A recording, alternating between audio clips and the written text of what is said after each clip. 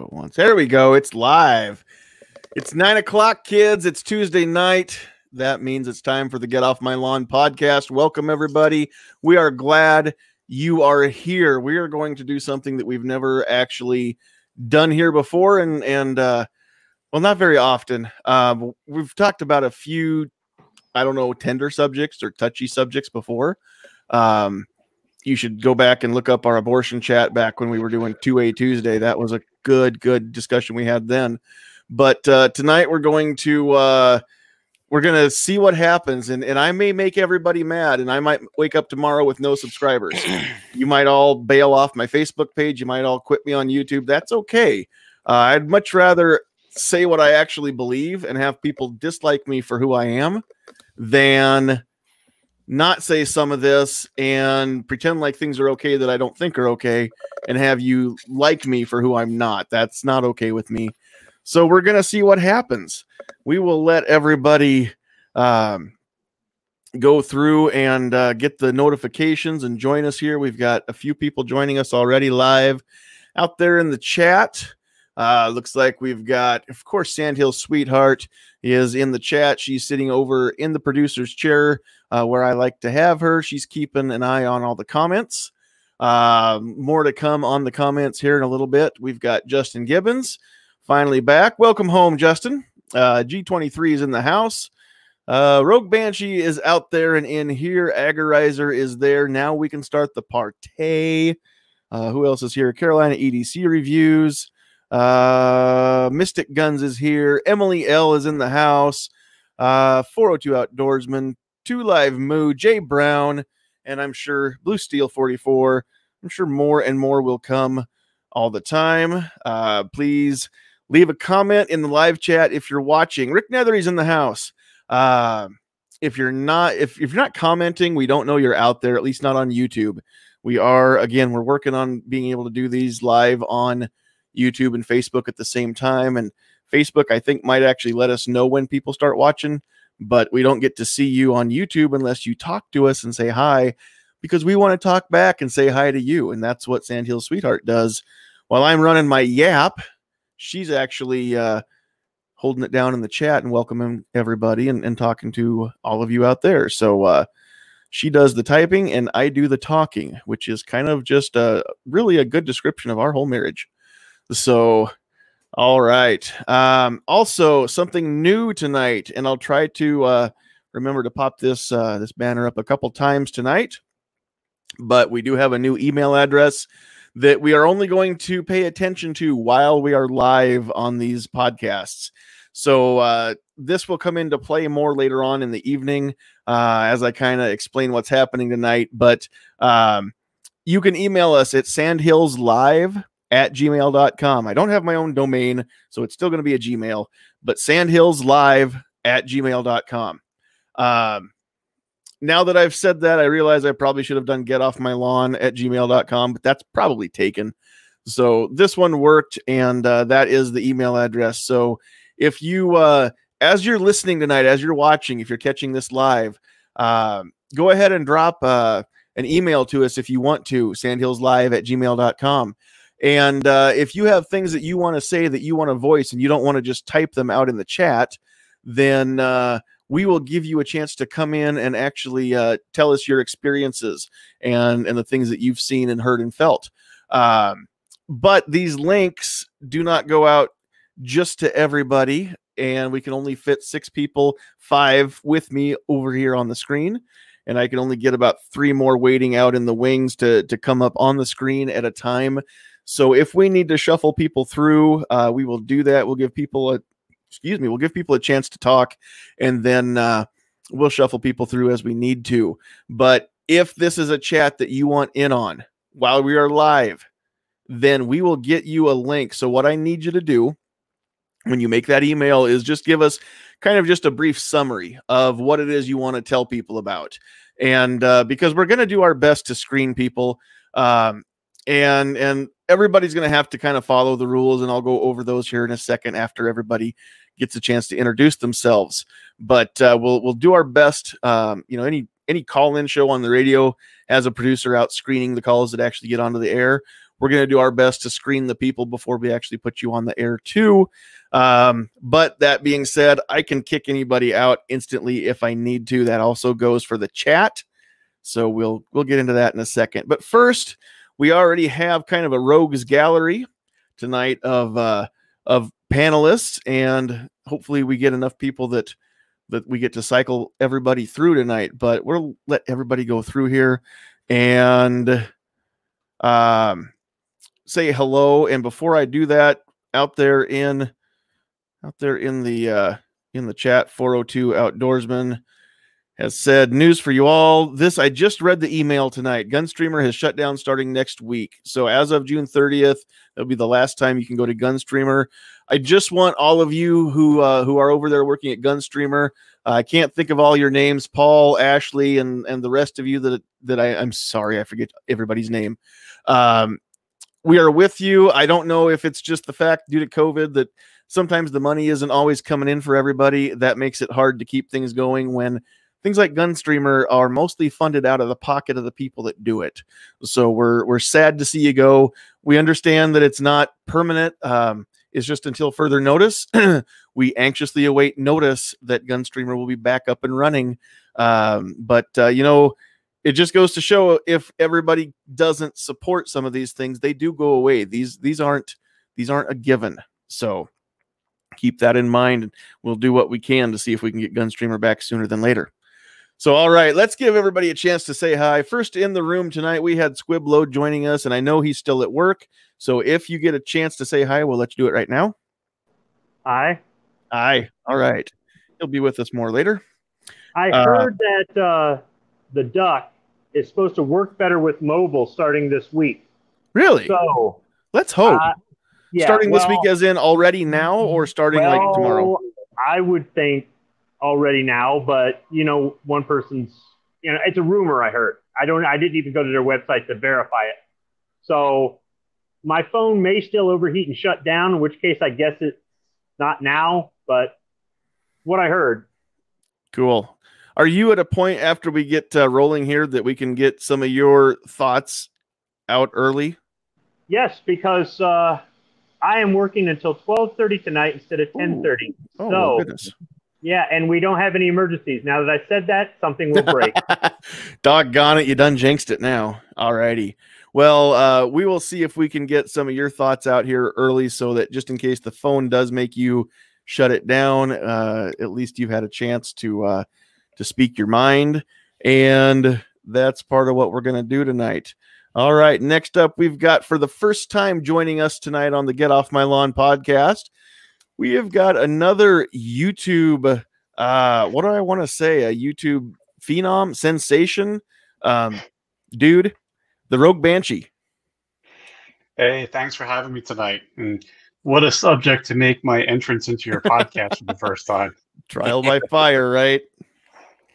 If you stick with us and you want to come back in weeks to come after this one, then I guarantee they're going to be a lot smoother sailing than what this one could turn out to be. We'll see.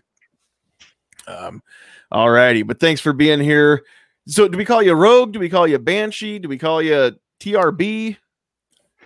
Yeah, you can call me Rogue. You can call me Banshee. Either one. Frank or George. Yeah, just don't forget to call me late to dinner. Okay. Mr. Banshee. Mr. Banshee.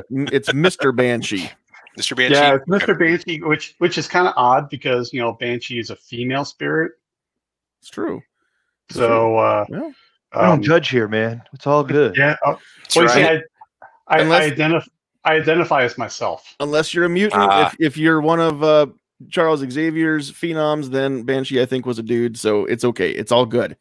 We're not going to judge here. All right. Thanks for joining us. Next up, we've got Duke Liberty in the house, squirting jelly out of his squirt gun, which is still probably one of the best things you could ever get for Christmas. Right? Or a cowboy who rides an ostrich. I'd still rather have the squirt gun. No, man. Thanks for the invite. I really appreciate it. As always, a great bunch of folks to be around. Excited to have the conversation tonight, man. Really looking forward to it. Thanks as always. You bet. Thanks for being here. All right. We've got the king of the Travi, Travis P11, holding it down across the state from me in the capital city. Yep. Hey, it's always good to be here. I appreciate the invite. Thank you very much. Cheap plugs as usual. Check out my podcast Saturday mornings, 8 a.m. It's called Caliber Corner. We talk guns and ammo. But anyway, I'm always happy to be here. Thanks for saving a spot for me, man. Appreciate it. You bet. All right. Last but not least, we've got Pat Hirsch, also in Nebraska. So we can definitely say that half of our panel so far is in Nebraska. And like I said, hopefully we get so many people wanting to join that we do see some fresh faces come through. But Pat, thanks for joining. Hey, thanks for having me on tonight. It's could be a supercharged little episode we have here tonight. Hopefully nothing gets too out of hand or anything, but I'm glad to be a part of it. Thanks for having me on. You bet. And thanks for being here. All right. Now, I want to just address my mods out there in the live chat. Those of you with blue wrenches, those are also known as ban hammers.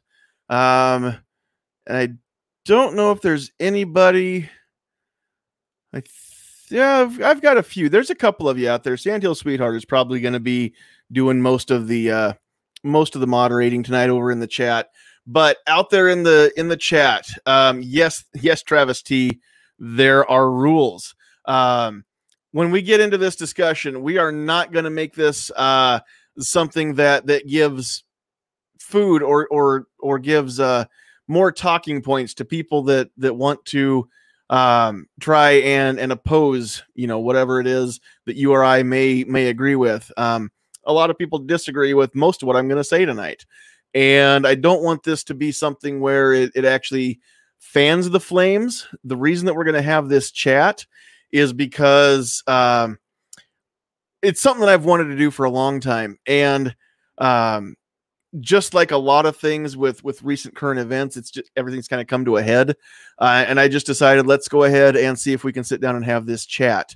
So you moderators out there, we're not going to let anybody actually say things that are blatantly racist. Now, if you have an honest question and you're trying to find out an answer, that is one thing. If you're actually going to just call people names individually or groups of people, just to call them names or to stir things up, we're not going to allow it. You're not going to get one warning. You're going to get put in timeout one time. And if it happens again, you're just going to be gone and you'll have to join us next week. There will be no appeals because that's how that works. Once you get banned, you can't come back until the next chat. So that being the case, just keep it civil. That's what we want out there in the chat. There's not going to be, and the same thing for those of us on the panel. If we get somebody in here that actually wants to disagree with us, and please come in and disagree. You're always welcome to come in and disagree with the things that I say or any of the rest of the panelists. But if you do disagree, we're not going to get into a fight. We're not going to get into name calling or attacking people. It can be passionate, but it's not going to be mean. Does that make sense to everybody? We're not going to allow that kind of crap. We're not going to allow people to get set up as kind of a gotcha type of a moment where you try and trap people by the things that you're trying to say or make them say it. Just looks like you're putting words in their mouth. That's not good. And also, as far as mic drop moments, if you come in here simply to say something to, drop the mic and prove a point, you've already missed the point of the chat. And so the point is to actually sit down and have a discussion where people who are listening maybe can see a different point of view or hear a different point of view expressed than their own. And I think that's going to be healthy, and that's what we want to do. A while back, I first had the idea of doing this and long before COVID-19 or the racially charged things that are happening right now, long before this, I mean, a year ago or better, I wanted to sit down and just get a diverse panel and just have a chat that shows that we can have people who don't all look the same, sound the same, think the same, vote the same, worship the same, love the same, whatever it is. We can all sit down and just have a cool discussion where, if there's something that you want to know, it's a safe place to ask. The reason that I say that is because if I ask a question, then it's almost like, I should just know this. Like magically, I'm supposed to just be, politically correct and socially smooth and all this. And there's a lot of things that I don't know because I've never been exposed to certain cultures or certain ways of life. And if I don't ask the questions, I don't know any other way to get the answers. So, and a lot of it's because I've never had anybody where I could just ask those questions. And case in point being some friends of mine who are gay. I don't know what it's like to be gay, and I didn't grow up with anybody who did know what it was like to be gay, or if they did, they didn't say so at the time. I've got a lot of questions, and it's not because I'm a bigot, and I might be, but I don't try to be. It's not because I have any animosity or things like that. It's just there's things that I don't understand that my brain won't wrap around unless I ask these questions and get these answers from other people's perspectives. Okay. And that can be said for anybody. It doesn't just have to do with whether somebody's gay or straight or anything in between. I'm just saying that I want to have a safe place tonight where we can say things and ask things without it blowing up on us or blowing back on us in a negative way. Unless, like I said, it's going to blow back on you in a negative way if you meant it to come out in a negative way on purpose. That's the only thing we're going to watch for tonight. But now with everything that's going on in current events, I think it's probably, I don't know. I've debated whether or not we should do this. I was going to do it a week ago and didn't do it. And even though I still don't have any panelists that have agreed to sit down, who, are from racially or religious or ethnic, diverse backgrounds from me or whatever, we're still going to do this. And hopefully those of you listening will share this link so that your friends, relatives, family members, people that maybe can get a chance to hear about this and come in and talk to us. Okay, that's what we want. So please, it's not about the views. I'm not getting monetized. I age restricted this because I'm not going to clean up the language. There are some things that I'm going to say that I really don't know how to say them and express the point that I actually want to express, without using some maybe off-color language that we don't typically allow. So we age restricted this, and this is the warning too. Again, we're not going to pull punches, and we're not going to not allow any kind of any specific word. But again, just be thoughtful of how you say things. If you're gonna use off-color language, that's fine. But at the same time, if what you're saying is just so that you can drop an F-bomb, then it probably doesn't have any part. But we're not going to ban it in the chat. We're not going to ban it from the panel. We're just going to, again, we're going to be real here. All of us be real. So, that being said, I have a disclaimer. The views and opinions expressed are those of the individuals expressing them and do not necessarily express the opinion of other panelists, this channel, or any sponsors or any of our employers. So, that being said, we can all speak freely, and we know that each one of us, and myself included, my opinions are mine and nobody else's. So when I speak, I only speak for me, and all of our panelists are the same way. They only speak for themselves. All right. Whoo! That was a whole lot of talking before I bring other people in. I'm about dried out. The first thing I want to do, and partly because we know that the phone may overheat and Squib may get kicked out earlier than some of the rest of us, but when you and I were talking earlier today and this week, Squib, you had a couple things that really I thought were good, and go ahead and pick whichever one you want, and let's just kind of kick things off a little bit.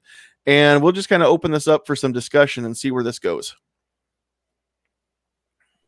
Well, I've been trying to work on a speaking squibbish on racism since last week, since we were talking off air last week. So I'm not trying to beat you to the punch, but maybe that's fine. Maybe warm up the audience or just, put in my 2 cents. Did a lot of takes, but that's normal when I'm doing a speaking squibbish and trying to get it within a certain time limit and trying to get my point across. And what I ended up doing was going off on different tangents, which is another thing that happens when I record them. And I finally got one that I was somewhat happy with. And more or less, I talked about the fact that the way people interpret racism today and the way they deal with it is with more racism. So the people claiming to be victims of racism are actually combating it with more racism. And that's worse than the initial racism to begin with. I also think that America has worked really hard to deal with racism, to deal with inequality, to deal with intolerance. You could throw sexism and all the other isms in there with racism, right? And I think that the entertainment industry, I think that media, both mainstream and social, and I think our politicians keep dredging it up. They keep bringing it back and shoving it in our face and telling us it's still here or it won't go away or won't die. But yet I think we as Americans just on our own have done plenty to deal with it. And I think that if you're going to go out there and scream racism and play victim, then you're not going to get as much sympathy from some people, because there are other people that say that they've been affected by racism, but they still made themselves. They still took advantage of the fact that this is America, the land of opportunity, and did something with their lives and got on with it and didn't let anybody hold them down. And you've also got people that are using racism as an excuse for violence. Oh, well, I feel slighted, so I think I'm going to, beat up this person. And you've got CEOs of company releasing emails and whatnot saying, we don't support this and we don't, why would they? But some of the places that I've been getting emails from, it's like, why would you even have anything to do with, why, this isn't even something you should be doing. This has nothing to do with your company, but they're terrified that somebody's going to burn down their business. So they're just placating people. And there's constantly this pushback to the Civil War and the Confederacy and slavery and white guilt and white privilege and all that. Every time I hear that stuff, it infuriates the hell out of me. And I was raised down south. You would think I'd be some sort of racist. But my parents didn't raise me to be a racist.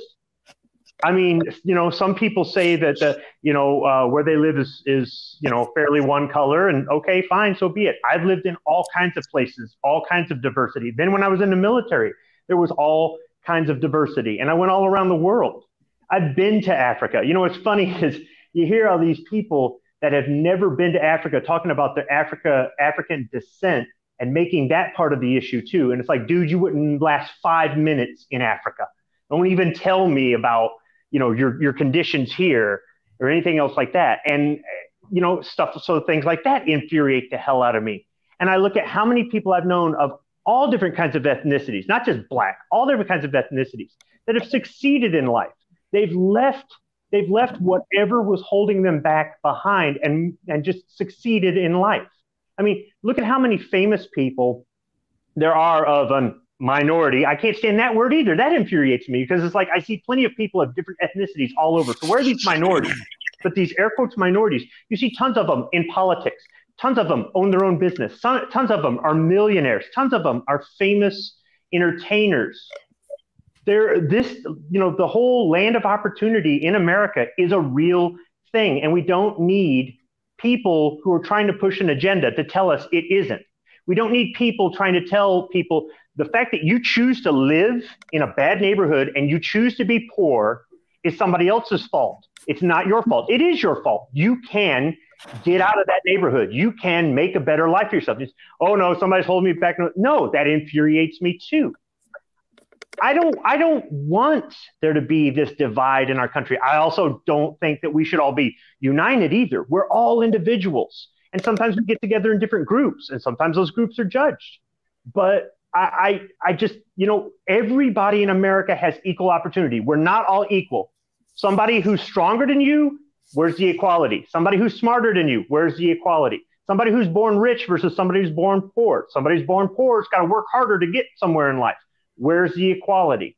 But we all have equal opportunity. And that's the most important thing for me that we don't lose. And what I'm seeing is one side gets to control the narrative. One side gets to control the media. One side gets to tell us what statues can be out there, what monuments can be out there, what we can say at work, what we can say in public, what we can say anywhere. And before you know it, they're going to be burning books. They're going to be banning movies, burning books, and it's going to be a mess. So I'm hoping that our country gets back on track somehow.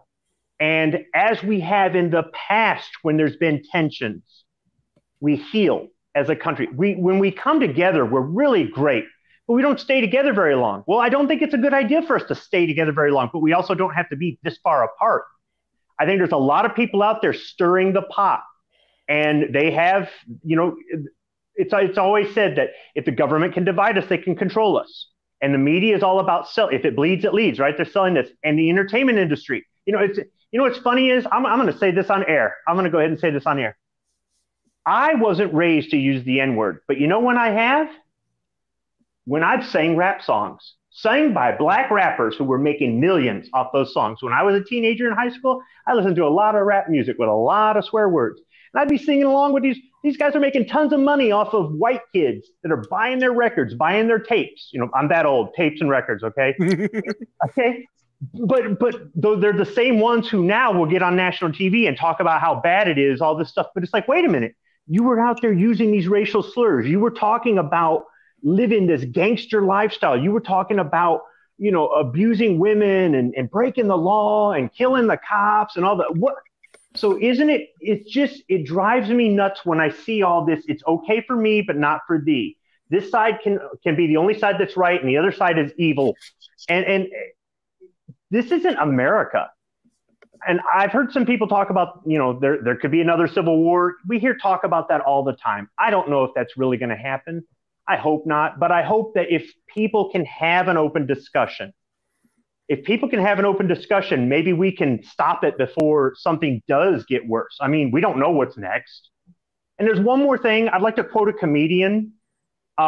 He's a white comedian, and he had a black friend. And his black friend said to him, "You don't know what it's like to be black." And he fired right back at his black friend. "You don't know what it's like to not know what it's like to be black." And I think that kind of sums up part of what you were saying about being able to have a talk with a person of a different gender, of a different ethnicity, of a different background, of a different sexual preference, of a different religion, of a different political party, of a different point of view, and just have a conversation to understand why they are the way they are, why they think what they think. You're not trying to start a fight. You're not trying to start an argument. You're not trying to convert them. You don't want them to convert you. You just want to have a conversation. And I think America needs more of that. But all we're getting is a one-sided conversation, aren't we? No, and I think that's just it. And there's a whole lot to unpack there, and I should have taken notes. But yeah, it's funny because Dude, I was really worried the phone was going to overheat and shut off. So I tried to get it all in one. Okay. No, I got you. It seems like at face value, this is a little too hot in my headphones. Okay. It seems like at face value that, that's just a quick, snappy, kind of a catchy comeback, right? Like, you don't know what it's like to be black. You don't know what it's like to not know what it's like to be black. But if you think about that, that's exactly kind of what I was saying, is that I don't know what it's like to be black. And I admit that. I don't have a problem talking about how I don't know what it's like to be black.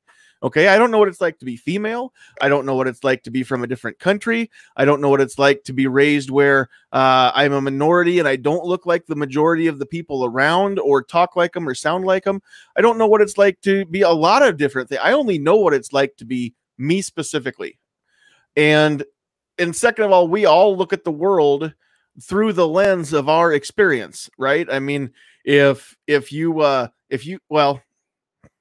there's going to be a few generalizations, but I mean, if you have a bad experience with, as a man, if you have enough bad relationships, say with women, then eventually you're going to kind of get to that point in your life where you just kind of feel like all of the women out there are bad and there aren't any decent ones and they're not to be trusted. Now you can fill in those two blanks, men and women, with any other, situation that fits. But I think that if you most of you can see what I'm saying there, or hear what I'm saying there, is that, we all judge the world and everyone and everything in it based on our past experiences. And that's not always a bad thing, but it's true for all of us. And so, the biggest point with all that is, again, if I want to know how it feels to be somebody else, then how would I ever know if they won't tell me? I had a situation here a few weeks ago, back when the racism thing was ramping up really big right after George Floyd was murdered. Let me just say that I believe it was murder, and I don't know anybody. I've never spoken with anybody who doesn't think that was a murder. Okay. Nobody's arguing that point. George Floyd was murdered, and I think that everybody would agree with that. At least, like I said, everybody I've ever spoken with does agree with that. But right after that, it was getting, it was pretty ugly there for a while on social media, and it's kind of simmered down a little bit now. But I just commented on a friend's post about such things and how, the cops were all bad and how the whole world's racist and all that. And that's fine. If that's your opinion, you get to voice that. That's, you have that right in this country.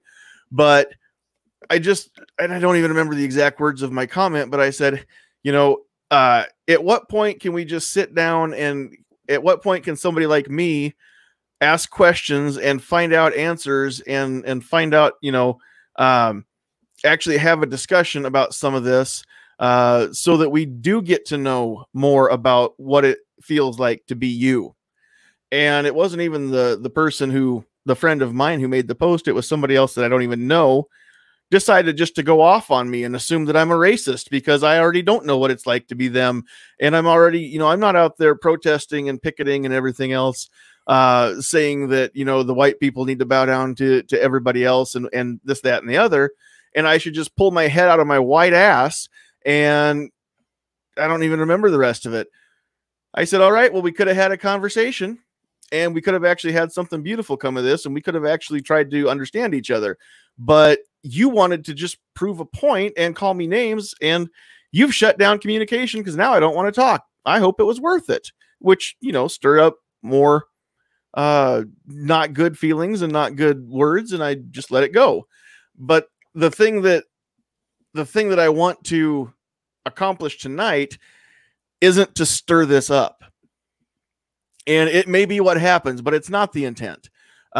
Earlier, somebody had commented that, I think it was Travis T had commented, we deal with it by not making it a big deal. Well, I think I alluded to this last week, but anybody who's ever been through a traumatic experience, whether it was somebody who was molested as a child or somebody that was attacked as an adult, maybe you were in a terrible car accident, whatever the case, if you've been through some sort of, and maybe you're a veteran and you saw some stuff that you can't even explain to those of us who've never been there, whatever is the case, if it messed you up, what do all the experts, all the therapists tell you is the safe and healthy way to deal with that? Not talk about it, just let it go, cover it up, bury it, and not get it out.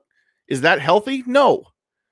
We do have an issue. There are people in this country who are a problem. And if we don't talk about this, then I think that it's kind of like Edmund Burke saying the only thing necessary for evil to prevail is for good men to do nothing. That's a paraphrase. And so I want to have the conversation. I want to admit, all of us, sit down and talk about the fact that, hey, there are some assholes out there. There are people that are racists in America. It happens. Okay. And I don't care if we're talking about the police, if we're talking about business, if we're talking about education. You pick an industry, there's race holes. There's race holes. There's racists. There are assholes in those groups of people. Any group of people, there's going to be some bad ones. We all know that. The point being that not everybody, number one, is bad. Okay. But number two, there are ways that we need to deal with this. And there are things that we actually don't deal with, don't get to deal with, not in this country. I know that right now there's a big push for, especially and I'm just going to lump everybody together. And I know this is bad and it's dangerous, but I don't know how else to do this part. But the Black Lives Matter protesters and all of their sympathizers, I should say, there's a big push right now to eliminate history, right? Tear down these statues. Let's make it look like it never happened. Well, again, based on what I just said, I don't find that healthy. I don't think that covering up the bad things that happened in this country in the past actually is good and healthy for our country. But at the same time, what actually we need to remember is you're never going to eliminate racism in a country where people have the right to be racists. And I don't like them. And I am not advocating to be racist. And to me, we should have started with this. Let me just establish my own opinion. This is how I define a racist. It's somebody who believes that based on race alone, they are better than everybody that's not in their race. So a white supremacist, by definition, in my mind, is a racist because they believe that white people are supreme over every other race. Now, I don't think that. And you can tell me I'm racist, and you can tell me that I say and do racist things, and they may or may not be true. That's really, really subjective. But I do not believe that my skin color makes me better than anybody, or my ethnicity, or my gender, or my sexual orientation, or my religion, or anything else makes me better than anybody. And I think that's what racism is. But if I did, I'd have that right. In this country, I've got the right to be an asshole. I've got the right to say things that make you offended, and nobody can do anything about it. And we've kind of lost sight of that. And we've kind of turned racism into, or racist into, the new word that says, you know, well, you said something that I don't like, so I'm just going to call you a racist, because it's one of the worst things that you could possibly call somebody. It's losing its kind of its edge now, but it's still one of the worst things that you could possibly call somebody based on some of the atrocities that have happened in our country and others based on race and ethnicity. And if you don't, people get offended way too easy. And what you don't find offensive, what 100 other people don't find offensive, one person does. And if they're a loud enough voice, then suddenly you're the racist, you're the bigot, you're the whatever, right? Mm-hmm. Okay, somebody needs to establish in this country that you have the right to offend somebody, or somebody has a right to feel offended, but that's all they are feelings. The same way you have the right to feel like a bigot, you have the right to feel afraid, you have the right to feel offended, you have the right to, and if you're offended, so be it. It's on you. It's on you. Your feelings are on you. They're not on me. I get so sick of people twisting it and going, you made me feel this way. No, you made yourself feel that way. You reacted to me. You reacted to me exercising my freedom. Here's the thing is let me tweak, and I'm not putting words in your mouth, Squib. This is my own take on what you just said, but I would tweak that a little bit and say that maybe you made me feel that way, but I chose how to react to it and how to respond to it and whether or not I dwell on it. So yeah, there's always going to be somebody that comes along and says things that you don't like and that are offensive. And again, in the United States of America, whoop-de-doo, you got offended. Okay. Guess what? Not only do we have the right to be offensive, we also have the right to not give a shit. And that's another thing that I've seen recently is white silence equals violence. If I'm not out there protesting that Black Lives Matter, then I'm part of the problem. Or maybe is it just because I don't have anything good to say, so I'm choosing to not say anything at all? I have the right to not put a dog into this fight. And it doesn't mean that I don't think that Black Lives Matter, because they do. But I can't say that all lives matter right now, because that makes me racist, even though they do. And the only thing that makes sense in my mind that it isn't racist is if we just say lives matter and we leave it at that. But people want to make a bigger deal out of the Black lives right now, because that's what the riots and the protests have been about, is how a black man got killed by a white cop. But I have not seen any evidence yet that suggests that the guy got killed because he was black and the cop was white. He got killed because the cop was an asshole and a murderer. Simple as that. But people don't want to hear that. They want to hear that cops are bad and they're killing black people, at a higher rate than white people. The numbers don't support that, but I don't even know what to believe anymore, because I don't trust any news outlets anymore. So I don't know what to believe. And that does not help. And that makes me mad, because I can't even sit down and have an educated conversation with somebody, because I can't get educated, because no matter what I see, it's skewed some way, and I cannot get all the truth anywhere. And that's not the way that news needs to work. Anyway, out there, Ghost said racism is having negative ideals about a person because of race, not necessarily they're better, but judge people based on race. Now, I want to expound on that just a little bit. And I want to say this, that I think in some way, shape, or form, I think that all of us, I'll admit to it, and I think that if we're all honest, I think every one of you could probably admit to this too, whether I'm talking to the panelists, those of you listening, anybody that's hearing this right now. I think that whether or not it's race or something, we're all a little bit prejudiced in some way, shape, or form. And when I say that, I mean, you know, if you go into a certain part of town that's maybe a little bit not as well off, maybe not the well-to-do part of town, you know, what do? You make sure your doors are locked, right? When even before you park, you make sure when you're rolling down the street, maybe your doors are locked. Is that a racist thing to do? Or is that an elitist thing to do, or a privileged thing to do? Or is it just good tactics?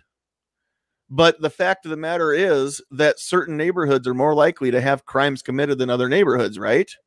And so there's a disconnect in the world, and has been for some time, and probably always, that, you know, just because things are statistically so, it doesn't necessarily mean that there's a racist edge or a racist angle to it. And like I said, I live in one of the most diverse blocks that I can think of. We've got 2, 4, 5 houses on this block, and 6 houses on this block. And so we've got white neighbors. I've got a single divorced lady next door. I've got a Hispanic dude next door. I've got I think it's a rental house because the cars in the faces change every year and a half. Kitty cornered. I've got a black family across the street, and rednecks kitty cornered the other direction. And heck, you never know when they're going to have a bonfire at midnight and tent set up outside. And these guys all have, you know, jacked up pickup trucks, and one of them's rusted out and loud pipes. And I've got a diverse neighborhood. I've got anywhere from the trailer park to you know, a super nice looking house, and the lady spends more time on her lawn than she does inside. I've got it all on my block. And the cool thing is that none of us, as far as I can tell, none of us dislike any of the rest of us. There's people I don't really interact with much. My neighbors across the street, I talk to more than anybody, but none of us care about, you know, the ethnicity or the income level, or, you know, whatever it is of the people on the block. I mean, we all smile and wave at each other when we drive by, and I might not know all their names, but, you know, as far as I can tell, everybody that lives around me is a pretty decent person.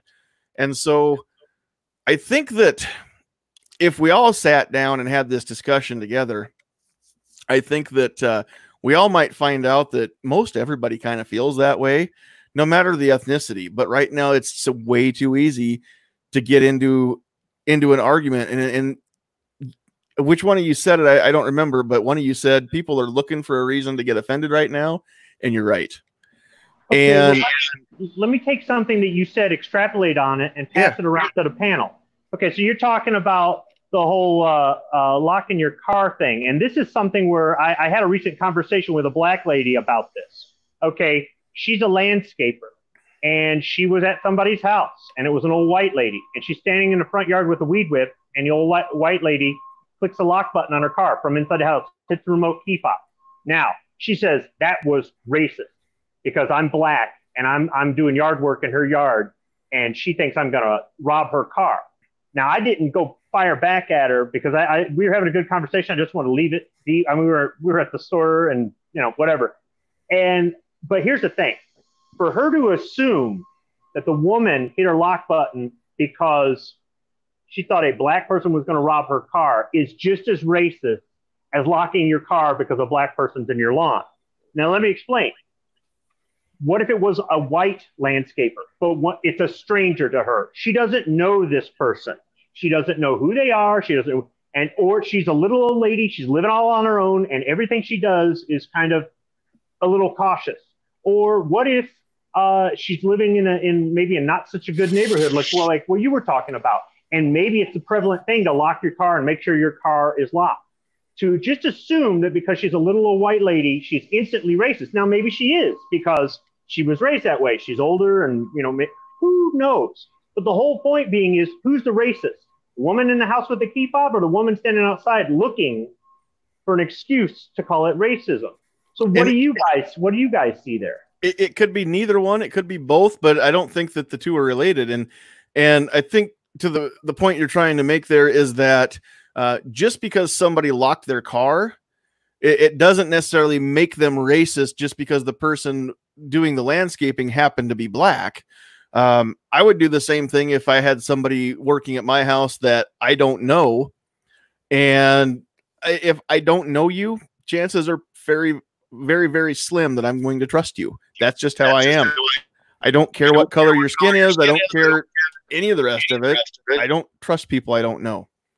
And so I would do the same thing, and it doesn't matter who's doing the landscaping to me. Now, you're right. The old lady could have been racist. We don't know. But just the very fact that she locked her car door, again, that's somebody that's looking to get offended. Right. And that's just it. If you're looking for racism, you'll find it. Whether it's there or not, you'll find it. And that's the problem. People are looking for it where it doesn't exist. They're creating it where it doesn't exist. They're bringing it back after it's been dealt with. They're artificially inserting it. But this was a matter of perception. If you're on one side and you feel oppressed, then you're going to see it everywhere. If you're on the other side, you're going to call it out whether it's there or not. So I want to know, would other people look at that? Are they both wrong? Is one of them right? Is one of them wrong? Let's maybe flip things just a little bit here. I'm getting some feedback somewhere. Is that Squib? I muted you, Squib. We'll try this. I mean, just think about it, though. If you grew up in an environment where you were always treated as a second-class citizen, you've always had that kind of a reaction from people that were a different skin color than you. You always had people making a second look at you. If you had a lifetime of that you had to deal with, I mean, I could see that there would be frustration. I know I wouldn't want to deal with situations like that.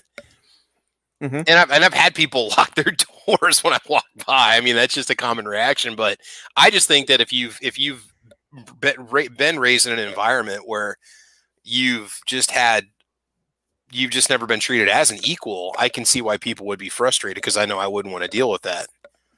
Well, go ahead. I think it's super important to admit there is privilege. I'm a white guy. I carry a gun. When I got pulled over the other day by a cop, I definitely get treated differently than if a black guy had gotten pulled over and said he had a gun. That's bullshit. No, it's not. There's no way.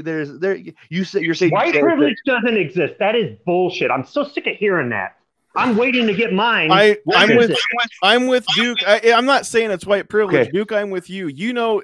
Everybody who's ever interacted with somebody who is not white understands that this does happen. Now, is it all real, or is a lot of it perceived where it isn't there? I don't know. But you and I both know that there are people that get pulled over and get hassled just because of driving while black or walking while black. Does it happen all the time?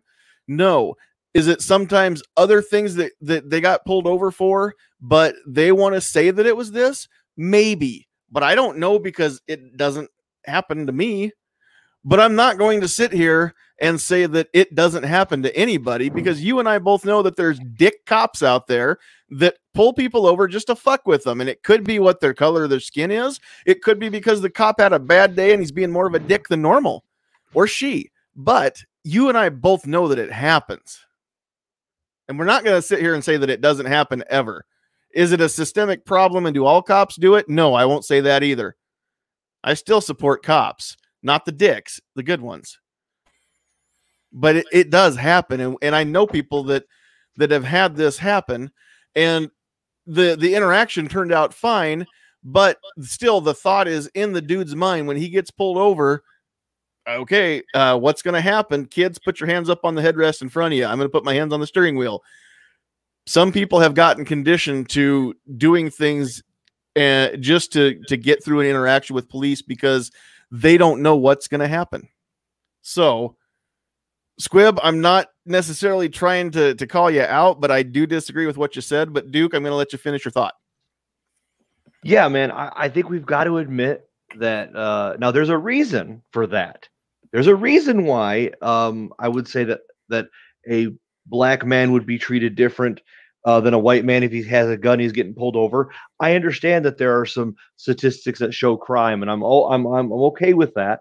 But we've got to have the conversation that just to be honest, that I'm going to be treated differently because I'm white. I've got to have that conversation.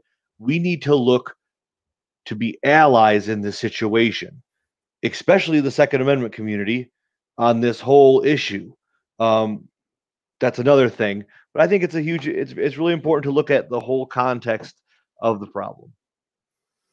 No, I agree. And yeah, there are sometimes reasons that happens. But those of you on the panel, what do you all have to say about that?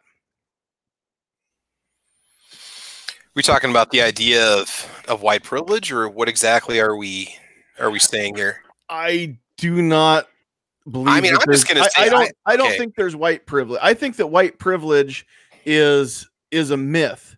And I think that I can honestly say that without being hypocritical when I say that some people do get fucked with because they're black, or because they're Hispanic, or because they don't look like everybody else in the neighborhood, or because they stick out in their neighborhood. I know that people sometimes get fucked with because of that. That doesn't necessarily mean that there's white privilege. It just means that sometimes even law enforcement, they get prejudiced, they get jaded, they get tired of, looking at the statistics, and they start to see things. They look for patterns that aren't necessarily there because they've seen these patterns enough. Does it excuse it? No, but it hopefully can help explain it. So not the white privilege so much, Travis, as just the notion that, do you believe that some people do get fucked with just because of the color of their skin or their ethnicity? I'm just going to say this. I want to go back and look at one thing that Travis T said earlier. He said, why not just treat everyone the same and call out people who don't on a case-by-case basis? I know lots of people, members of my own family, that make racist comments, that just narrow-minded opinions and a mindset. And I see this, unfortunately, in a lot of people that I know in Nebraska, right? And myself, moving from a town that was a majority Hispanic, I would deal with comments from people almost on a constant basis, or members of my own family, or people I'd run into. And I just think with people that have those kinds of opinions about people of color, the stuff that they say, even growing up in my own home and stuff, hearing this, you get conditioned to a certain mindset that unfortunately is very negative. And I think that you can call it ignorance, you can call it what you want, but if you have lots of people or generations of people that don't treat others like equals, you have, and you're raised in a home where the mindset is that this person of this skin color is not an equal to you, or there's some stereotype about them that's perpetuated by your own family, it's going to have an effect in some way, shape, or form out there in society, whether I'm a cop or whether I'm a professional or whatever. It's hard to get away from that kind of conditioning that a person might receive when they're younger. I guess I don't know if I'm making any sense with this. I'm just saying a lot of the narrow-mindedness that I run into with other Nebraskans, I can see that carrying over into generational society. It is, and that is going to have an effect on people because whether it's that person locking their doors when somebody walks by because, well, mom and dad said that those people of that skin color do this or do that, or they're thieves, or they're all bad, or they're all whatever. That, and I am a very open-minded person. I try to treat everybody the same as much as I possibly can, but there are things that I heard growing up, even things I hear from my own family now, that I'm like, if I said something like that, I would be fired immediately from my job, the comments that people make. And that is very difficult to get around. I just think about jokes and stuff that people would. I mean, there's one thing when you're joking. We've all heard, well, there's a Pollock and a priest and a whatever goes into a bar kind of joke, right? But to hear some of the things that the family members have said, I mean, I can understand why people grow up narrow-minded, racist. Okay, I'm just going to say that right now. I can understand the frustration from other people because I wouldn't want to be called these things or treated this way because I'm not white. All right, I would never want to have to deal with that. And you have maybe a unique perspective, Travis, with what you've done and where you've lived and worked, for so many years now. For those of you that aren't aware, the community and the school system that Travis just left is predominantly Hispanic now, right, Travis? Yeah, it has been for probably about the last, I'd say probably 20 years. In central Nebraska. And Travis is a Spanish teacher. And I'm not talking about he teaches white kids, uno, dos. No, Travis has been like when you and I go to English class and then the people whose Spanish is their first language go to Spanish class. That's what Travis teaches or was teaching in that community. And you get to see, or I shouldn't say get to see, but you have been able to observe better than a lot of people who are white, because you're not Hispanic. You're Czech, right? I mean, you're European. Czech, German, and Swedish. I'm about as non. Yeah. Okay. Yeah. The opposite. Right. So, but you have been exposed to a perspective that a lot of us maybe wouldn't have. Plus, the nuances of the language and everything else. So even when people are having conversations, you're right there still with them.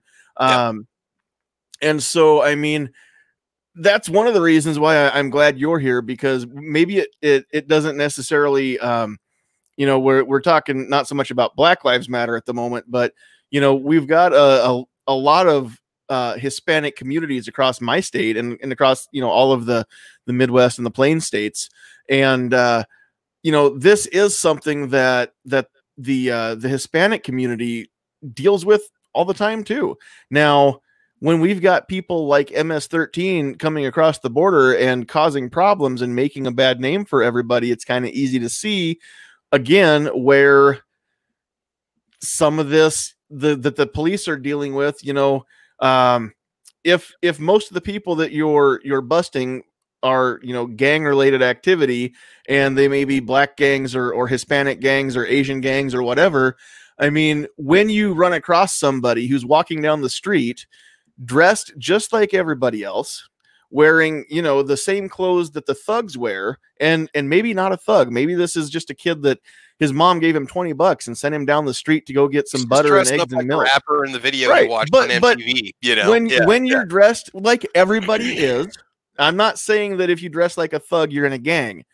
What I'm saying is, when everybody dresses the same and everybody that's walking down the street, the police can't tell who's a thug and who's a gangster and who's not, then what do we expect from them?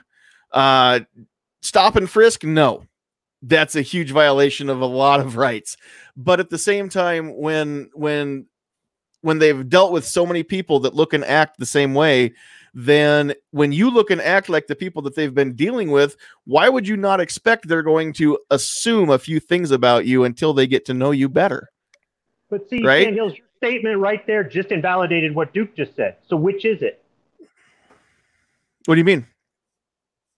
Okay. He's got white privilege when he gets pulled over because they're not going to mess with him because his skin color is white. But if he was black, he'd instantly be facing. Okay, a black. No, that's not what I said. That's not at all what I said. You called it white privilege. That's what you called it. I said I have to admit that I'm going to be treated differently.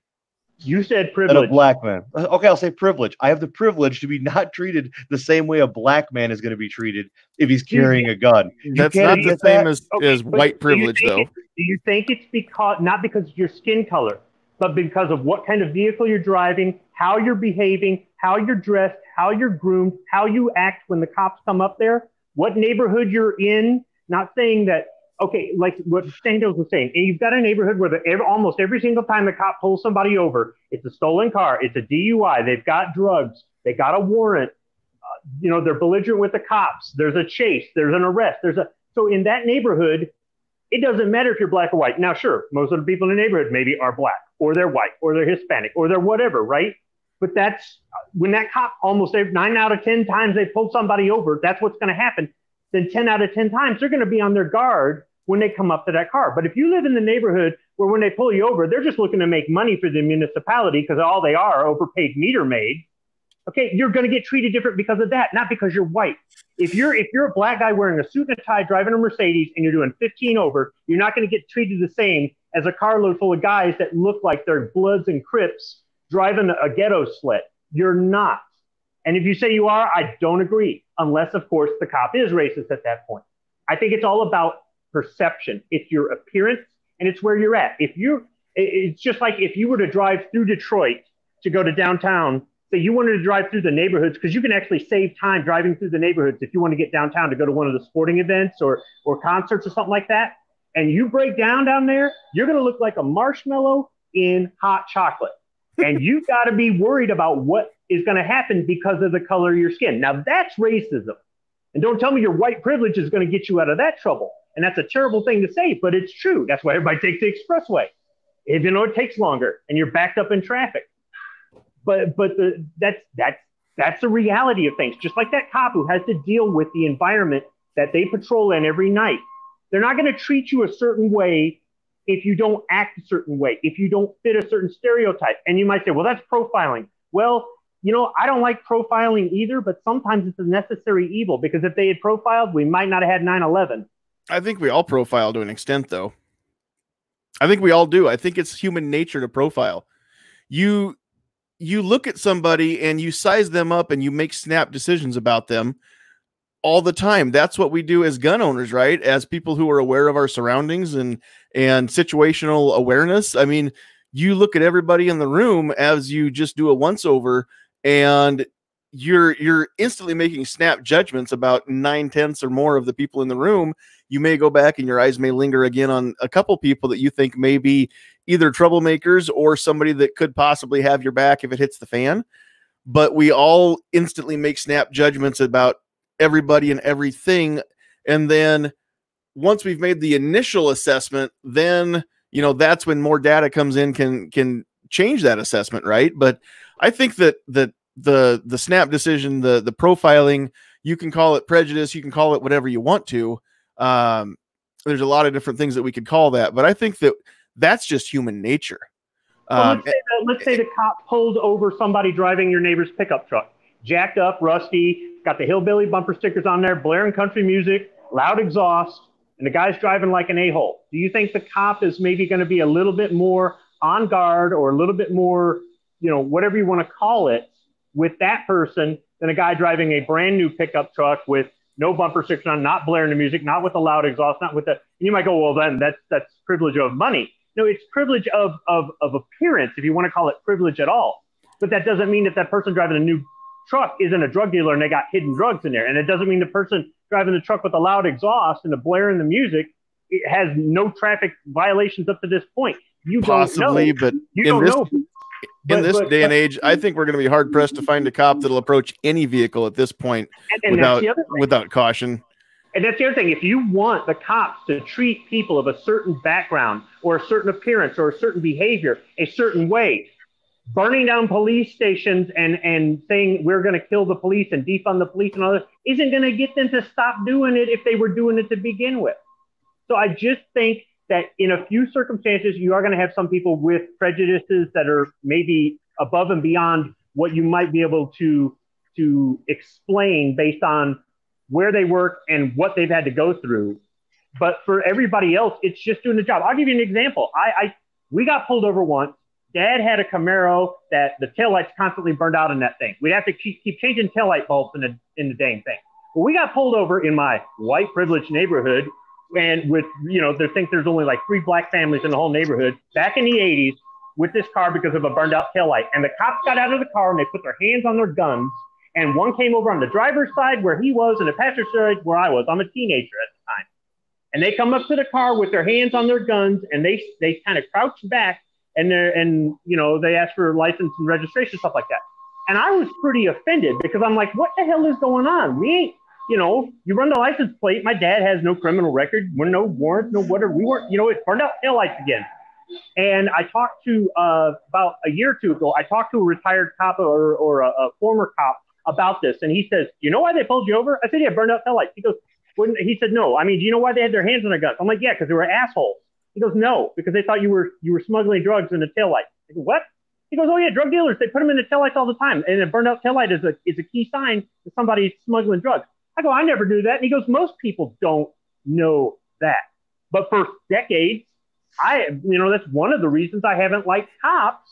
Where was my privilege there? Where was so it was strictly a matter of they thought my dad was a drug dealer. I mean, it's all perception. Wait, if you want to take that wait, you're telling me that you believe that cops pull people over for broken taillights because there's possibly drugs inside the taillight? That's what I had a former cop tell me. Okay. That's what he told me. He said the reason they had their hands on their guns is because they thought you were smuggling drugs. Or they couldn't take a chance that, they couldn't chance it until they knew for sure. But here I was in my upper middle class, almost all white, privileged neighborhood, back in the 80s, and it happened. So it's all perception, and I can have a negative attitude about police for the rest of my life because of that.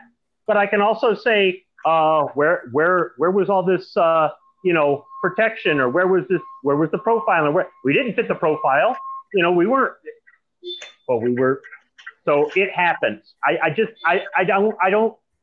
don't like the fact that people are looking for a problem where it doesn't exist or where it rarely exists. But that goes back to human nature. And Agorizer has thrown a comment out there saying discrimination is natural and smart. If you don't practice it, you're a shithead. Now, earlier, Agorizer, you had said that we all discriminate. That doesn't necessarily imply prejudice. And I just want to say that the way that I see those two words, I think we reverse them. I think we're all, to an extent, I think we're all prejudiced.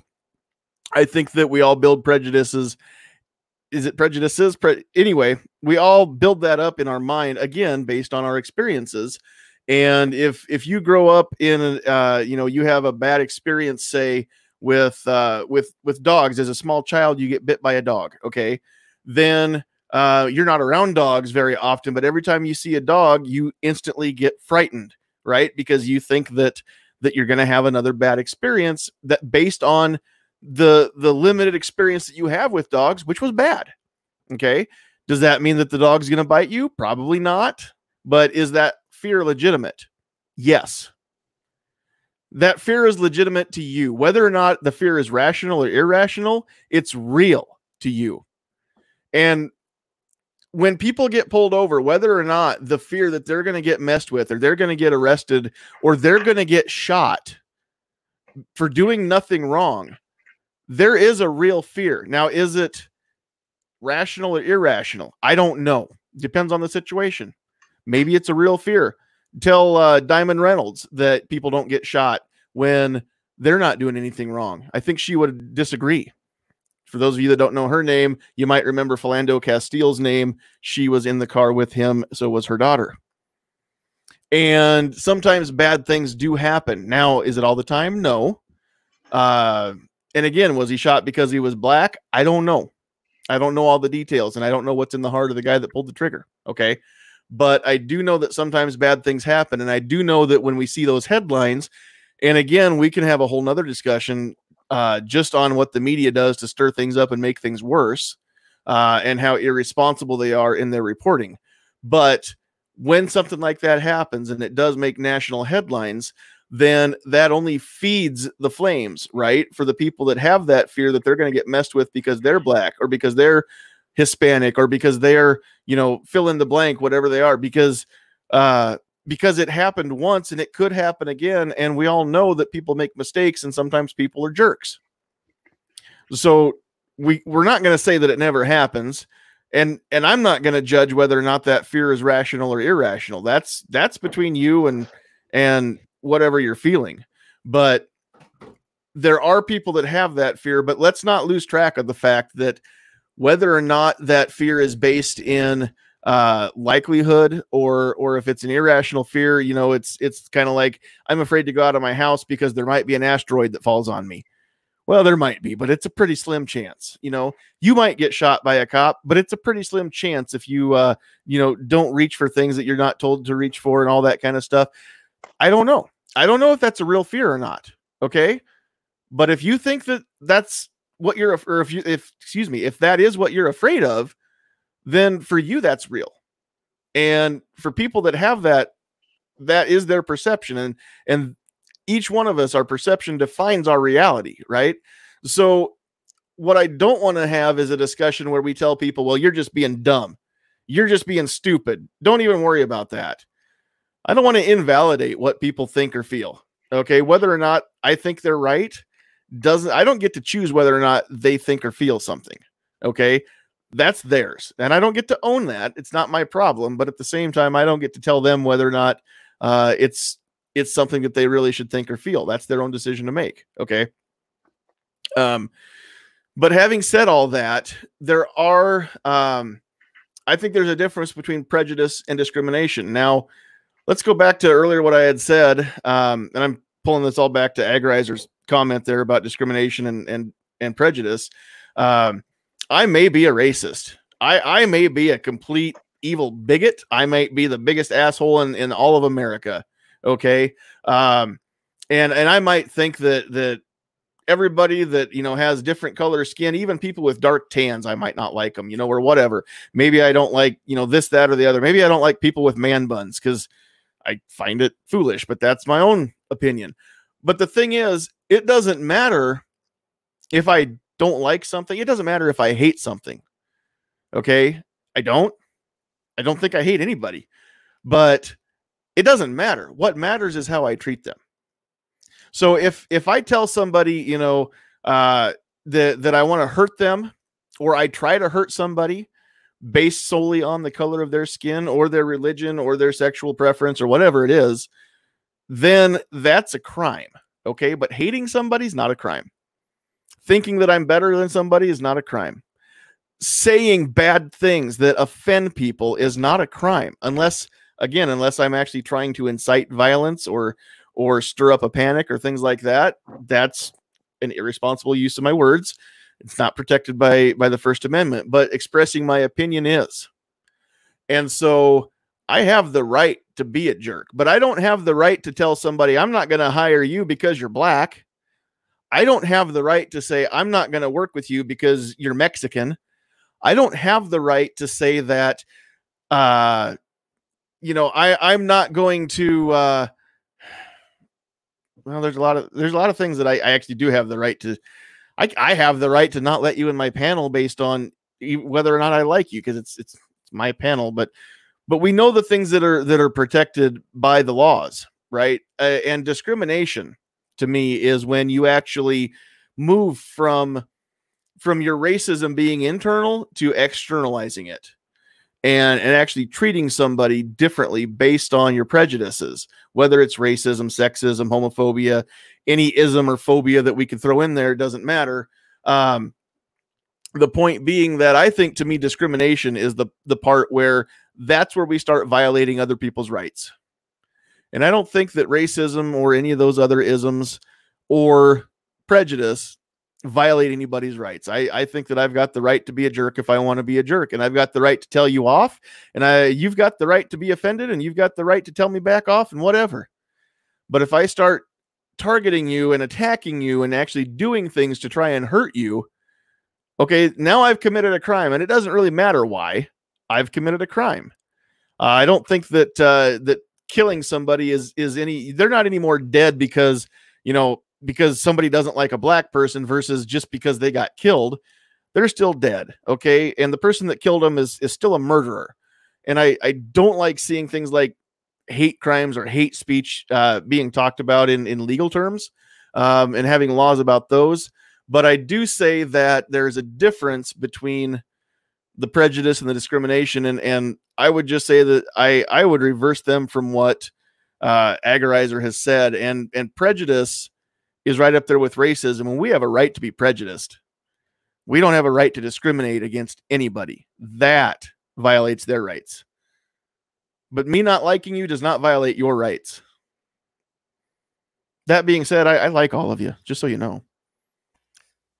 We love you too, man. Yeah, thanks. Can we talk about the statues being pulled down for just a little bit? Can we maybe, since that's happening a lot across the country? Yes. We keep saying, well, that's erasing history. I don't know if that's necessarily taking it out of the history books or if that's deleting that passage from Wikipedia. And I can see how some people would say, well, you start pulling down statues and then you start erasing sections from history books and this and that. Now, I'm not from the South, okay? I never had family that fought in the Confederacy. And I can understand that they, those people are proud of their family members for fighting for whatever cause they believed in, right? But I don't know if I necessarily disagree with the statues being pulled down. I'm sure this is going to take a few people off me saying it. It's okay. I guess the fact that we have a person that, has a memorial, and you might say, well, no, they represent the soldiers that fought in that battle. Well, wait, Travis, can you tell me when they erected those? When did they erect those statues? Like the 60s, right? Oh, that's right. The 60s. The When we had- 1960s or the 1860s? Which one was it? I guess the thing is, you've got a statue of a person that owned human beings as property in our country. I guess I don't want to see that kind of a symbol. That's just me. I'm going to be honest with you. They pulled down a statue of Christopher Columbus. I didn't even know the guy had a statue. Personally, just after looking at history and the conquest that happened, I don't think he was necessarily a good person. All right. It's the same thing with like Cortez, conquering Mexico. You better demolish the Washington Monument then. As a matter of fact, take down the Lincoln Memorial too, because he's a war criminal. I don't know. I'm just, I can see why people would be upset if they put up a statue of Stalin or whoever it was that was invading the Czech Republic in the 50s. When my family had to leave, if they put that statue up in my town, I wouldn't want that statue up. I can just say that right now. Because my family, my mom, my dad's side, they had to basically leave. They had to leave everything they worked for in the Czech Republic, and they had to leave in, I don't know if it was 1951, 52, because the communists were rolling into Czechoslovakia, and they had to leave all their property and come to the U.S. and start over again because of a communist invasion. I mean, I would not want a statue of a communist in my community. You might say, well, communist is one thing and the soldier is something else. The hatred those people had towards my family, or the fact that my family didn't want to adopt their ideals and they had to leave their home, I don't know. I guess I wouldn't want that statue. I can understand why people would be upset about it. And you're right, Squid. None of those guys have a perfect past, a perfect history. They were slave owners at one point or another. They had done horrible things, I'm not completely.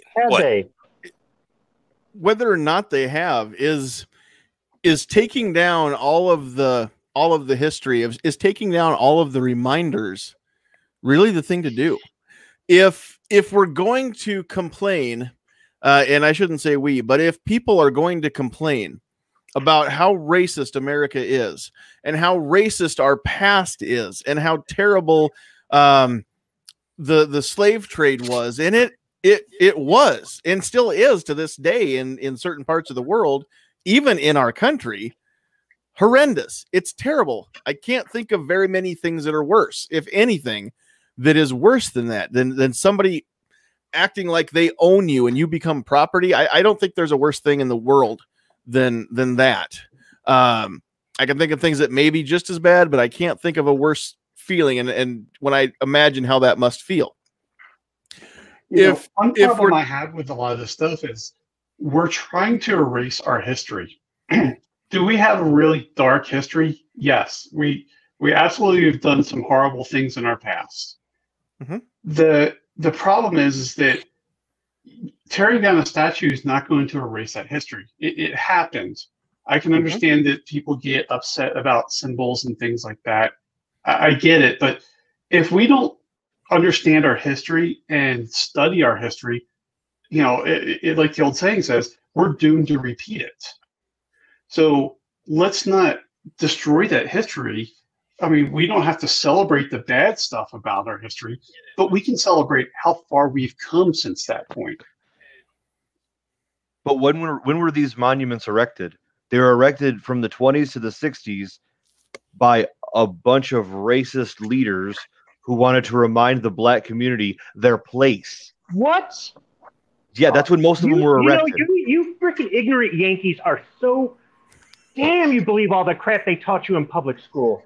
No, actually, I was never taught that in public school. I was never taught that in public school. I researched it afterwards. But if that's the hill you want to... public school in Georgia reading a history book telling you that you and your family and the people all around you were the bad guys and the villains. You try living with that.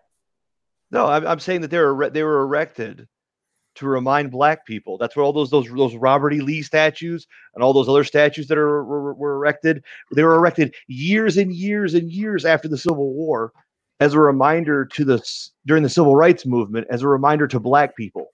During the Jim Crow time and during segregation. It had nothing to do with the 100th anniversary of the Civil War. Nothing at all. You're right. It had nothing to do with black people fighting for their rights at that time. If that's the hill you want to die on, I'm sorry. I just won't get with that program, man. And that's why I think we really need to step forward and look to be allies in this situation, and not on the side of, it's not erasing history. I'm not trying to upturn graves. I understand your concern, but man, these things were a symbol to black people to stay in their place. And that's exactly what they're looked at nowadays. And if I have a fellow American who's black and says, I see that as oppression, I can understand that. And I want to be sympathetic to that. And as an American, that's my issue, man. All right. Now, hold on, both of you, because we're not going to have this be a knockdown drag out. I know you're both passionate, and that's fine. But to the point, I think that we were beginning to make there is that we have the choice of removing these reminders. Okay. Is it going to undo what actually was done? No. Is it going to make things any better? No. Now, some people that have been through terrible things, first of all, I don't know how you forget something like that when it happened to you personally. So I don't know what difference, that having a scar as a reminder, I think that sometimes those reminders, you can choose to look at those as a terrible thing and dwell on what bad happened, or you can choose to let that reminder remind you that, hey, I'm going to make sure this never happens again. I'm going to make sure that whatever bad thing happened, I will fight against that tooth and nail and prevent that from happening in the future. My fear of removing these monuments is that it makes a whole lot of stuff really easy to sweep under the rug and say that it never happened.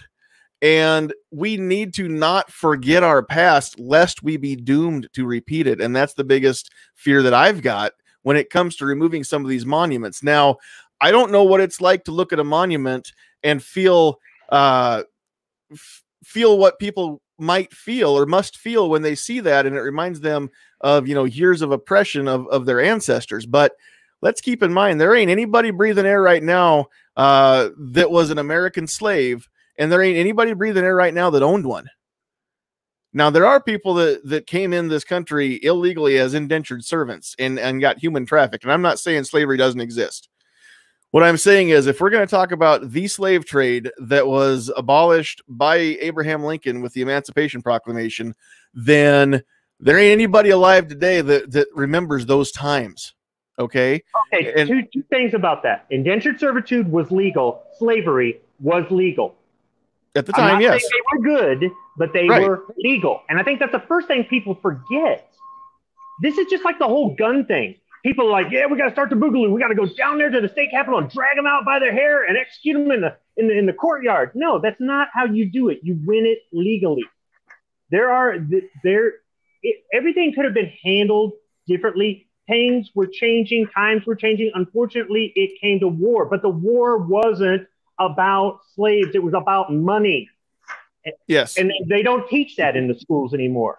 Well, the slavery was an easy scapegoat to blame the conflict on, just like racism today is an easy scapegoat to blame our conflict on. But the issue is never the issue, right? And those statues of those Confederate officers, most of them were officers in the U.S. military beforehand and had served sometimes in a conflict that was in the history books beforehand, and some of them went on afterward to do things, to include get elected or whatever. And sure, some of them were slave owners, some were not, but it doesn't matter. It wasn't illegal at the time. Those who want to say, I'm going to commit this illegal act in the name of change, are worse than the people who are saying, I'm not going to change this because it's not illegal yet. And people don't want to look at that. They just want to have this hatred, and so a black person looks at a statue of P.T. Beauregard and he's offended. I look at a statue of P.T. Beauregard and I see a hero, because he tried to prevent the war from starting. But most people don't know that, do they? And he protected the citizens of Charleston when the Union was bombarding the city, and he was trying to save lives. But people don't look at that. They just go, he's an angry white slave-owning son of a bitch. And I can't stand that. This is the United States of America. There was a Reconstruction afterward to heal the nation. And during that Reconstruction, everybody was pardoned of treason except Davis, I think, right? With no pun intended, everything isn't always black and white in any conflict, right? And that's just there were good people fighting for the Confederacy, and there were bad people fighting for the Union. Robert E. Lee, the way I understand it, Abraham Lincoln asked Robert E. Lee to lead his armies, and Lee would have done it, except for he couldn't stomach the thought of fighting against his fellow Virginians. Therefore, he fought for the South. But were it not for that, he would have been a Union general. Yes, a lot of officers that were in the military, and he was not pro-slavery the way I understand it. I don't know if Lee owned slaves. No, he owned slaves. Okay. Have you ever been to Arlington National Cemetery? No, I'd love to. Okay. That is Robert E. Lee's plantation. They seized it from him after the war as reparations and turned it into a national cemetery. They took away his fortune. And one of the things he did right after the war was over, one of the times he went to church after the war was over, a black person was up in the front there kneeling, praying. And Lee walked right next to this former slave, recently freed slave, and knelt down next to him and prayed with him. But people don't remember that either. They only remember the garbage that's been put out there by Hollywood and stuff. There were lots of people after the war that were bitter. They were bitter about having their property taken. They were bitter about all the money it cost them. They were bitter about the lives that were lost. They were bitter about a lot of things. And there were people that did evil things, like create the Ku Klux Klan. I am not forgiving that. But if we were going to heal as a nation, at that time, pardoning people and getting on with things was the best thing to do. And to this day, I still want our nation to be healed from that conflict. But what I see is our nation heading back towards another conflict like that, because we didn't learn from history, because we're erasing it, and because people don't know about all the underhanded things that went on. People don't see this. They don't see that. They just see what they want to see. They're offended by what they see because they don't understand what they see, because they don't take the time to study history. They don't take the time to appreciate it. I want to appreciate the fact that when somebody sees a statue, they're offended. All right, explain to me why. But I'm going to go ahead and dispel every myth that they've got that creates their offense. If they choose to continue to be offended. But I can tell you, you wanted to have a panel with somebody to have a perspective other than a white guy, because there's nothing but a bunch of white guys on a panel. All right, well, I can tell you, I got a little bit of appreciation because I'm the only Southerner on this panel. And I've had to go my whole damn life being told you were the bad guy. But if you study history, Confederacy wasn't the bad guy. And all kinds of people today are calling for states' rights. That's what the Confederacy wanted. They wanted states' rights. And that's what they got. And that's part of the reason they lost, is because they had a weak central government and strong state governments. And that's part of the reason they lost, because during a war, you need a strong federal government. But and also you had the industrial North fighting against the agrarian South, and the resources and the money just wasn't there in the South. Well, there were other things, yes, but I'm saying that was one of the things. But I don't know, for the past 3 years, I've heard people come on these shows on YouTube saying states' rights, states' rights, states' rights. Like, wait a minute, I want an apology, because you guys shoved it down my throat my whole life that states' rights are evil, that we need a strong federal government. Now that we got a strong federal government and it's screwing everything up, everybody wants state rights. Well, it's like, well, then I guess Confederacy was right. I would have rather seen slavery in gradually, voluntarily, and peacefully, because I think if that had happened, I think there wouldn't have been bloodshed, and there would have been a situation where we wouldn't have had a civil rights movement, because you wouldn't have had a bunch of bitter people. I just don't think that would have ever happened when it was. I do. Wait, I want to hear. I don't think so. I don't think I've ever in history seen any society, any culture that is enslaved another culture just willingly let them go because it was the right thing to do. Now, I know that there's a lot of nuance when it came to the Civil War. Then you don't the history of the United States. Part of the issue that people were fighting, and one of the reasons the South wanted to secede, the way I understand it, was because there was talk of abolishing the slave trade, which would have meant that they would have had to completely rethink all of their entire way of life. They would have had to pick their own cotton, grow their own tobacco. They wouldn't have had people to work the fields for no money. It would have cost them a lot more. I've thought about this often when I hear doesn't cost you anything. You've got to be kidding me. This is another Yankee misconception about slavery. Sure, but hold on. What is our Yankee misconception? I've thought about the same. Hold on now. I've thought about this very same thing a lot when I hear people arguing that we need to allow a certain number of illegals into our country because of the cheap labor as far as working in the strawberry fields or doing the landscaping or whatever it is that people are doing along the border or in California. And that was the first thing I thought of is, well, that seems like probably the most asshole way to look at things is, oh my gosh, if we didn't have the illegals in California, who's going to mow our grass? Oh, heaven forbid you get out there and do it your own damn self. Heaven forbid you get out there and hoe your own fields, but that wasn't the way it was.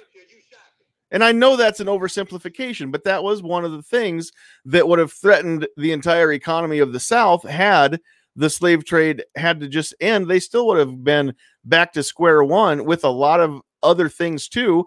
Plus, we would have had a lot of slaves who did, and this did actually end up happening, that get displaced. All of a sudden, they don't have anywhere to go. They don't have any way to make money. So they were, even the slaves at the time, the emancipated slaves, they still came and had to work for less money than a lot of people, than the white people. I mean, everything wasn't wine and roses for anybody after this, right? But it just it makes me kind of wonder, you know, again, are we repeating ourselves already to an extent? Are we not being a little bit divided, not necessarily for you know, black slaves, but now brown slaves and Hispanic people coming across the border that, again, that sometimes people get treated the same way over and over again, right? Because we didn't learn. And that's kind of what I think that ultimately the point that you were trying to make is we didn't learn. And now it's coming back around to bite us again because we weren't smart enough to wise up the first time. No, I'm talking about the division in the country and about people manipulating things, politicians manipulating the situation, and people using smoke and mirrors to explain what's really going on, or to justify what's really going on, and to create a situation where Americans want to fight Americans over principles, over their interests, over their culture, over their way of life, over their beliefs, over what they think is right and wrong.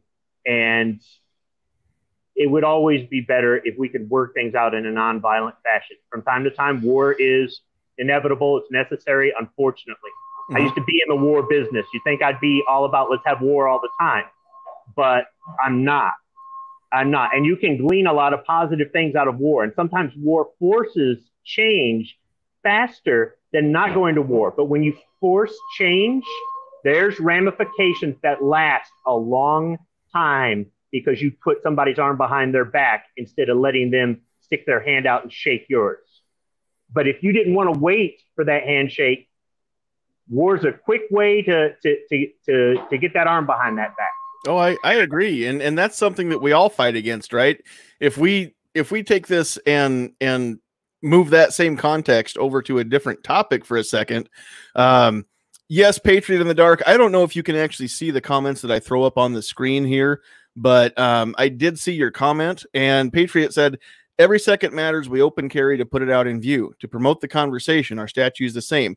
Now, I left that on the screen for a while because I wanted to make sure that I did address that comment when we were talking about the statues, but we've moved on. But it's the same thing, right? When we talk about as gun owners, we always talk about policing our own and having the conversation within our own ranks about, you know, safe storage and safe transport and things like that. And if we can actually, you know, do things right ourselves on our own, we don't need the government to pass a law forcing us to do the things that we already know to do to be safe, right?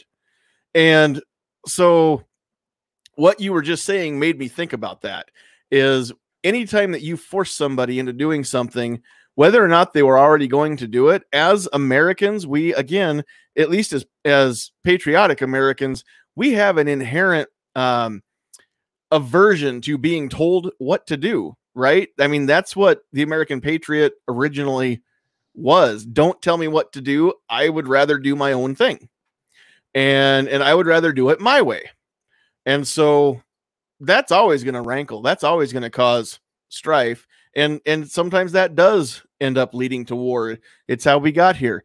It did lead to the Civil War in that case too, when people were forced into doing things that they didn't want to do or weren't ready to do yet. So I do see what you're saying there. I think I do. Do I see what you're saying there? I get you. Okay. Well, I mean, I understand. Yeah, kind of.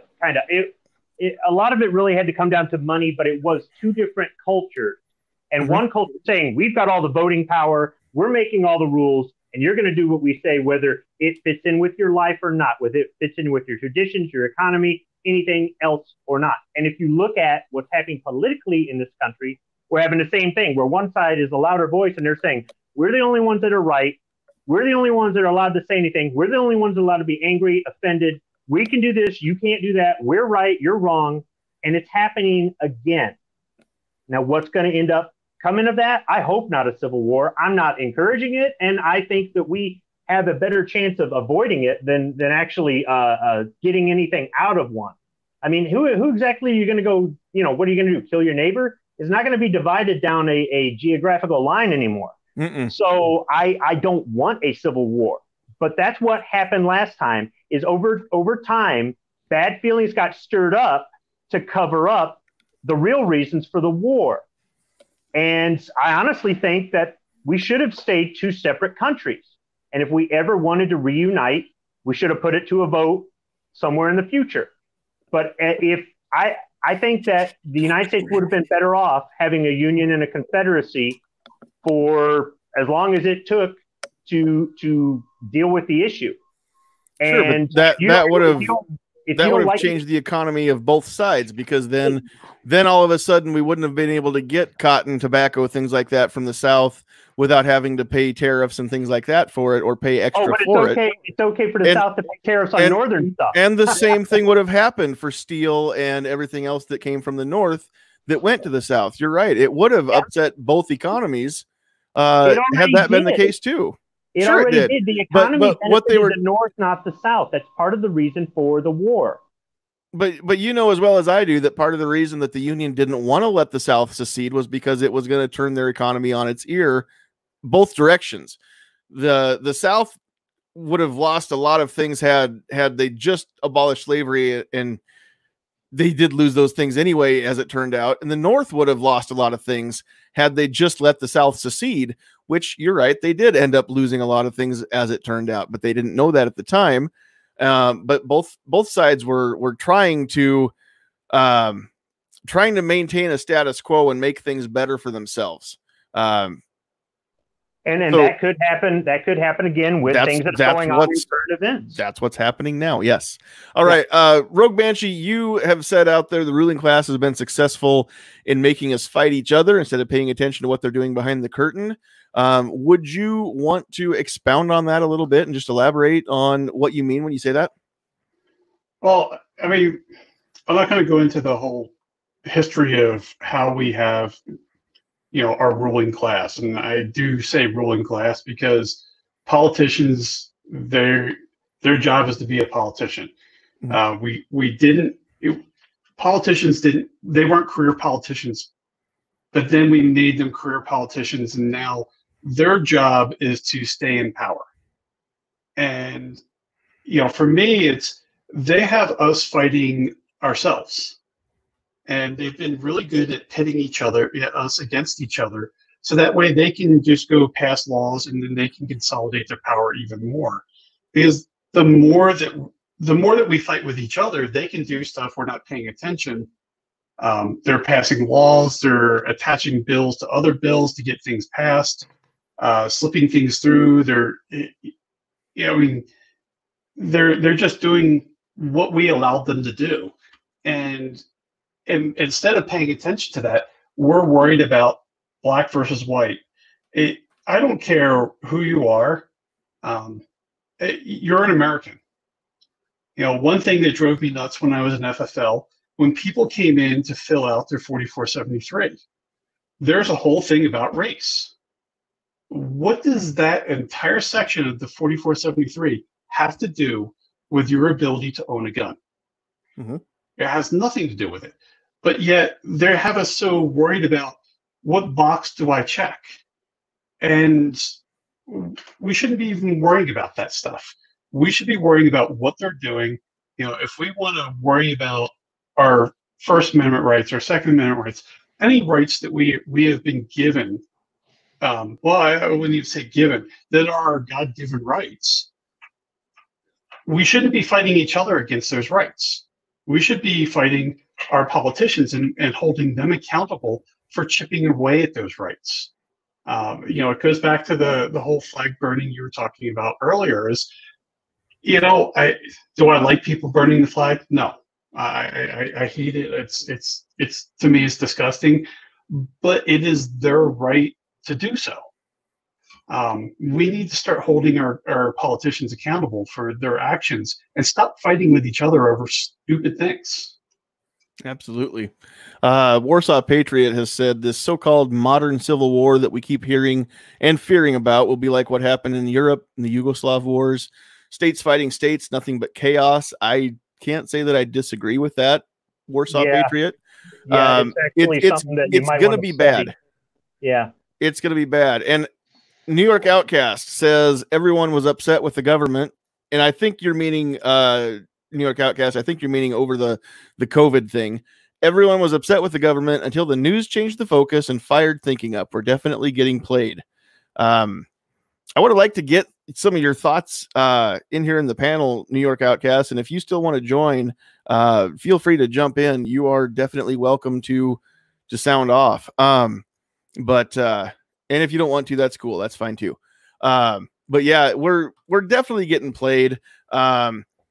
Just look at some of the things that are still happening. Some of the laws that still get introduced. I know Congress isn't in session, but there are still a lot of state level laws that are getting put through right now. And even some, I guess, state level executive orders that are getting issued. Just going back to just being as gun owners, that are just completely terrible.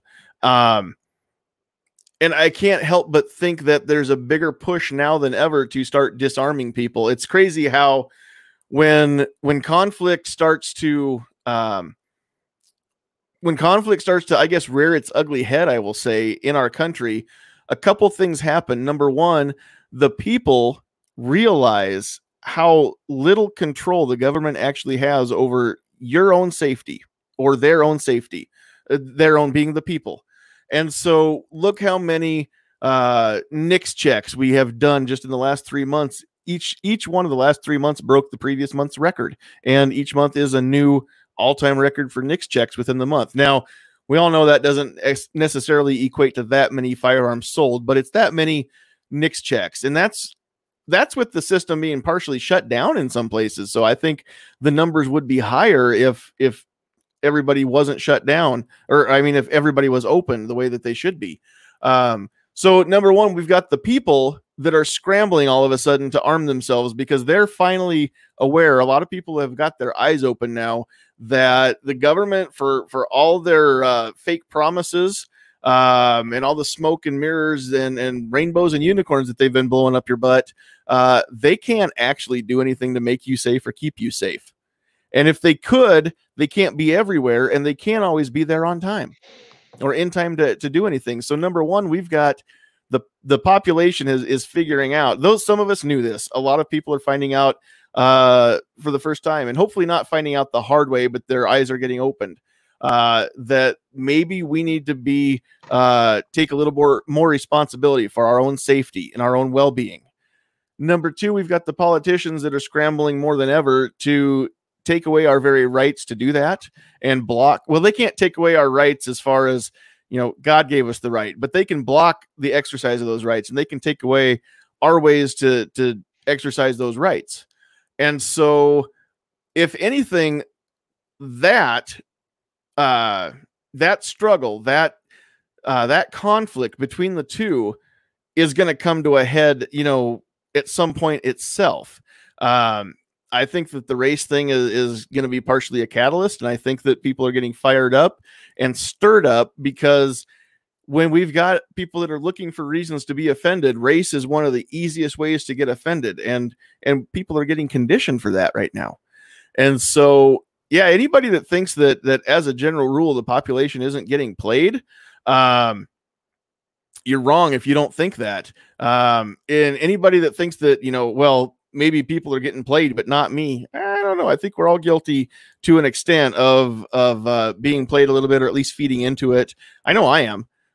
Sometimes I get carried away on social media with some of the things that are going on, and I just need to tell myself, you know what, this is actually affecting your mood and your attitude, and I gotta just tell myself to leave it alone for a while and go do something healthy and productive, and get my head out of social media, because I can feel it affecting my mood sometimes. Now, that partially is me letting it happen, but that's still me being played, because that's the very thing that is the goal of the I guess the agents provocateur that are trying to accomplish these things. And if it works on me and I know it's happening, how much better is it going to work on the people that aren't even aware that they're getting played like that? So we can have a whole nother night's discussion again about just these conflicts and how the media and the politicians are leading us towards the path of our own destruction. Maybe that's what we'll do next week. But definitely the race thing is being used as a tool. I don't think that that's our issue. Our issue as a country, and the thing that we need to heal from, isn't necessarily that we're a racist country. I think our main issue, well, we have several, but that's only a small issue. And our issue is that we're getting divided because there are people that are trying to make it happen, and there are other people that are willing to let it happen because they're ready to go to war. I guess they're ready to put on their Hawaiian shirts and their plate carriers and go find some large house made out of ice, some big igloo or something. I don't know if we're supposed to say boogaloo on the air, but I'm with Squib. I will advocate 100% to avoid a conflict, avoid a shooting war where Americans shoot at Americans. I'm never going to be for that scenario. I think that there's always going to be ways that we can avoid a shooting war. And I think that the American patriots were against that scenario too. Unfortunately, things happen and they found themselves in a shooting war. Like it or not, it's go time. I fear that's what's going to happen one day in my country. Again, I don't want to see that, but this only works if we sit down and we have conversations.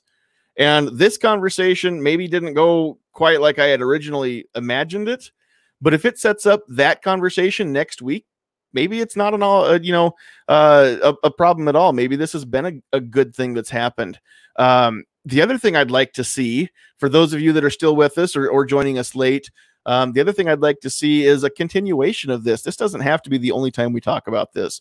Maybe having this conversation will maybe this one will reach out to some people that say, hey, I'd like to sit down and talk about some of these things. And that's, that's totally fine. If you want to do that. So that's where, you can reach out to us. You can email us while we're live at sandhillslive@gmail.com. We may or may not get those throughout the week. We're not going to check it much throughout the week. You can still catch us at sandhillsshooter@gmail.com as well. But you know, if this is something that you want to talk about a live chat, go ahead and send it out to sandhillslive@gmail.com. And eventually we'll see that and get back to you on that. And see if we can maybe round up a few more people, and we can come back and revisit some of these topics. Just because we did it once doesn't mean that, you know, having a conversation about the same topic with different people, it's going to be a new conversation. So I'm not opposed to that either. Having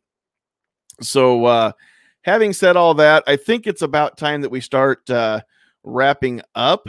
But before I do, I know that some of us have spoken a little bit more than others, but I just want to open up the floor to those of you that maybe haven't been quite as vocal, or the rest, you know, the other, all of you on the panel. If there's anything else that you want to throw out there that that's pertinent to anything we've covered tonight, that we would be remiss if we didn't cover it real quick before we close tonight. So we'll just open the floor up. I won't call on anybody specific.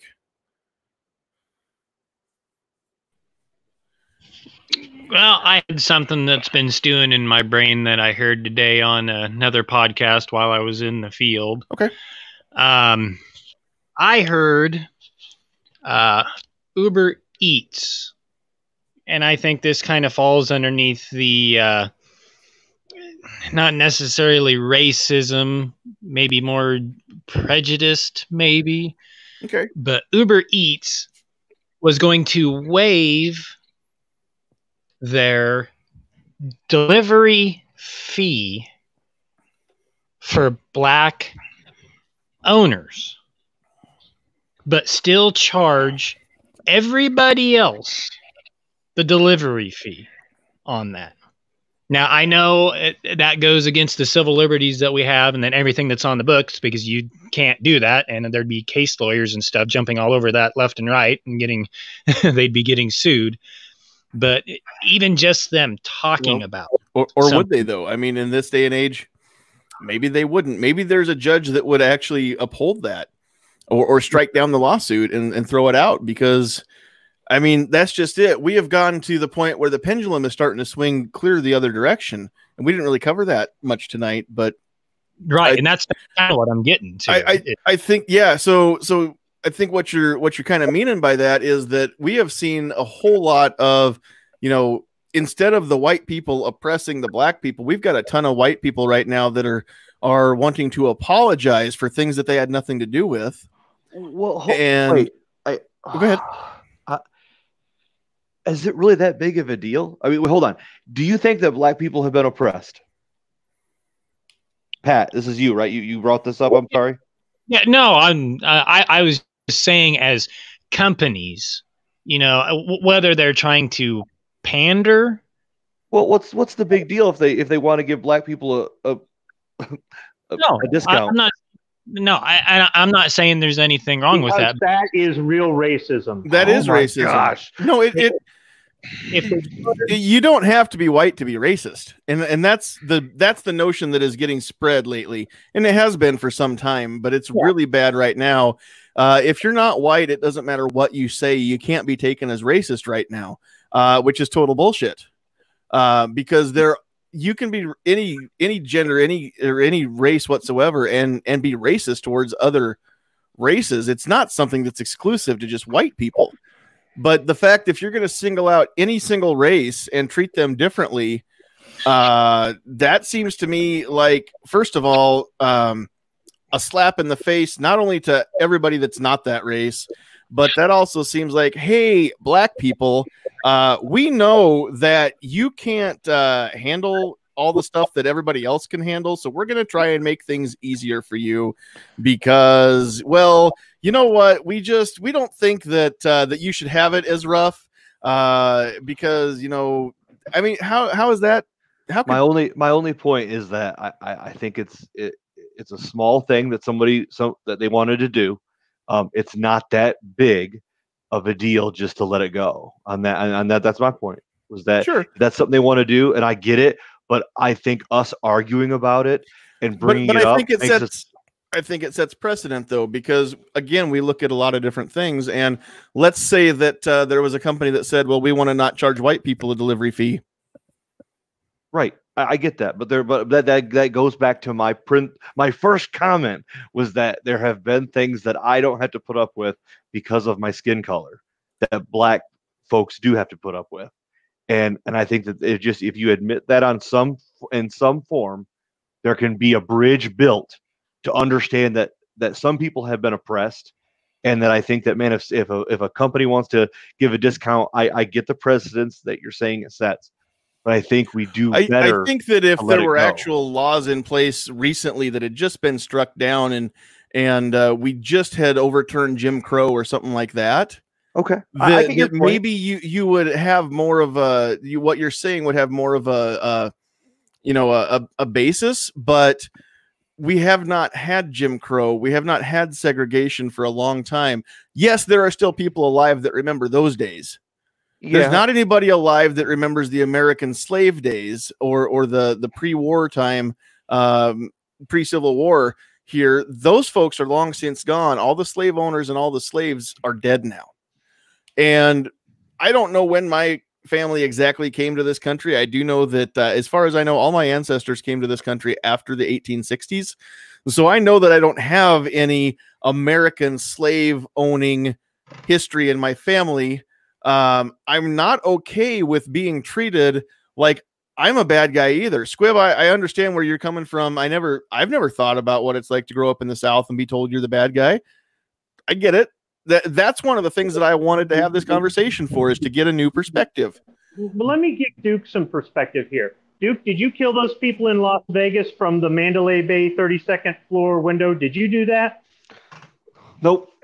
You didn't. Okay. So are you going to apologize to the victims because you own guns? Or destroy your guns? No, but I get where you're coming from, and okay. That's irrelevant to the point that I was trying to make. I think it is very relevant. No, I think it isn't, because it's the point of this chat was supposed to be, from my understanding, was of talking about some racism things, and it was turned into a Southern pride chat, and that's what I'm disappointed at. There's a lot of Southern pride in this chat, which is not going to help in any way or form. Any minority who is listening to this is going to suddenly want to come aboard this platform or a platform of the Second Amendment, and that's my concern, man. That's a valid concern. I didn't want it to turn into a Southern pride chat, but as soon as the whole statue and then the whole slavery and Confederacy and all this stuff, every single time it comes into and I don't like that coming into the problem with America today. But the benefit of that, the positive side effect is we have a history lesson to learn from, and if people would take the time to actually learn the real history leading up to and during, they might see some similarities today. They might be a little worried. And I understand that, man. And I'm not mad at you. I'm just disappointed in the movement of the chat, which was not anything that well, I'm trying to be pleasant with you, but if any minority is listening to this, I'm telling you, they've been swayed not in the direction of anything that supports the Second Amendment or this. And that's what I'm disappointed in. I don't look at people that are different than me as weaker. Okay, you're condescending to people that are different than you. I am not. They are equal to me. Okay, just hold on now. Duke is not condescending. Duke is just asking a question of what's so bad about what you and I consider to be condescending. And maybe Duke doesn't consider that, and that's okay too. All right, because again, everybody's viewpoint, everybody gets a chance to share their viewpoint. And the whole point of this is that we're not going to say that one person is that whether or not I disagree with you doesn't make you wrong or me right. Okay. I'll still say some things are bullshit, but that's my opinion. That's not me saying that it's fact. So what I do want to point out before we run out of time, because I'm going to have to call this on time, but New York Outcast, for those of you that aren't aware, New York Outcast is I guess what should I say? Mixed race New York Outcast. Is that okay to say? Again, this is something that I don't even know the right words all the time, the right nomenclature, and I'm not meaning to offend anybody. But if I do, I don't care. Let's have a conversation about, maybe the right things to say that don't piss people off. But New York Outcast says the white half of me is pissed about that, and the black half is insulted. And even though I don't know what it's like to be black, I think that the only way that you can actually legitimize yourself or legitimize a group of people is to not give them preferential treatment based on things that are outside of their control. Whether it's good or bad preferential treatment, the color of one's skin should have no bearing on whether or not they get treated differently, whether it's better or worse. I think that treating somebody better based on the color of their skin is equally racist, and it's maybe not as rooted in evil, and it may be rooted in good intentions. But, you know, it makes me think of the people here last week that put a black square on their Facebook or Instagram picture, you know, a black square. Look at me. Hey, black people, I just want you to know that me, Mr. White Guy, I got a black square up there and you should be happy. Aren't you grateful now that I put up a black square and I support you black people? Because look at my black square. Look, black people, look at me. You should be grateful that I did this. Fuck, that just pisses me off. I didn't put up a black square because I'm not going to pander or act like I had anything to do with any of the bad shit that happened in the past in my country, because I didn't. And I didn't own any of the people that are alive right now. And I don't think that it is anything but condescending to put up a black square and make it look like I am, you know, all of a sudden, hey, it's okay for you to like me. Don't look at me like I'm a bad guy just because I'm white. Don't hate me because I'm white. Well, let's just talk about, hey, I'm a person. I'm a dude. He's a dude. She's a dude. We're all dudes, or however that goes in Good Burger. So, I mean, let's just all be dudes, okay? If we give people preferential treatment based on the color of their skin, which they have no control over, then, I mean, it's not right no matter how we do it. Whether we give things that they don't deserve or we don't give them things that they do deserve, it's equally bad. And it still teaches people that skin color is a reason to single people out and treat them differently. And that's not the world that I want to live in. And God forbid that if I ever have kids, that they grow up in a world where people are still judged on the color of their skin. I don't want that for them. That's all. Sorry. And I know that both of you have very good points that you're trying to make. But at the same time, it's just, I am never going to get behind something that says that, hey, just because somebody has, a color of their skin, that we're going to treat them differently. That, to me, is what racism is, or colorism, I guess, or pigmentism. We all have the same skin. We all have the same melanin, just different amounts of it. So I'm okay with seeing color. I'm not saying that I don't see color. Okay. I want to talk about how this person is black and this person is mocha and this person is caramel and this person is pink. I don't think that we should shy away from something like that. I just don't think that we should treat them differently. I think we should celebrate the fact that even though we're all people, we're all unique. I'm okay with that idea. God built us different. God didn't make any one of us the same. Even those of us that are all, white people, we're all different too. God didn't build us all the same height, the same shape, the same color, the same anything, because he didn't want things to be boring. So it's cool that we have differences, and it's cool to talk about what makes us different. And it's cool to see what happens when, a black person and a white person fall in love and they have kids, and some of them have different colored skin than others, even within the same family. Some people have more melanin and some people have less melanin.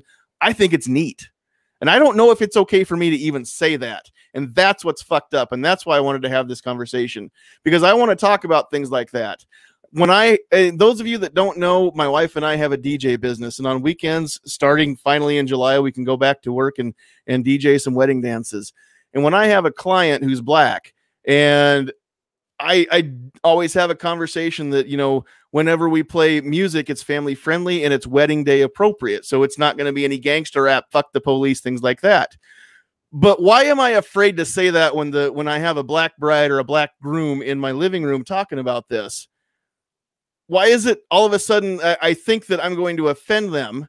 Why is it not okay for me to say the same thing that I tell everybody and treat everybody the same way? Why am I all of a sudden afraid to treat somebody the same way? Because they don't know me, and they don't know that I tell everybody the same thing.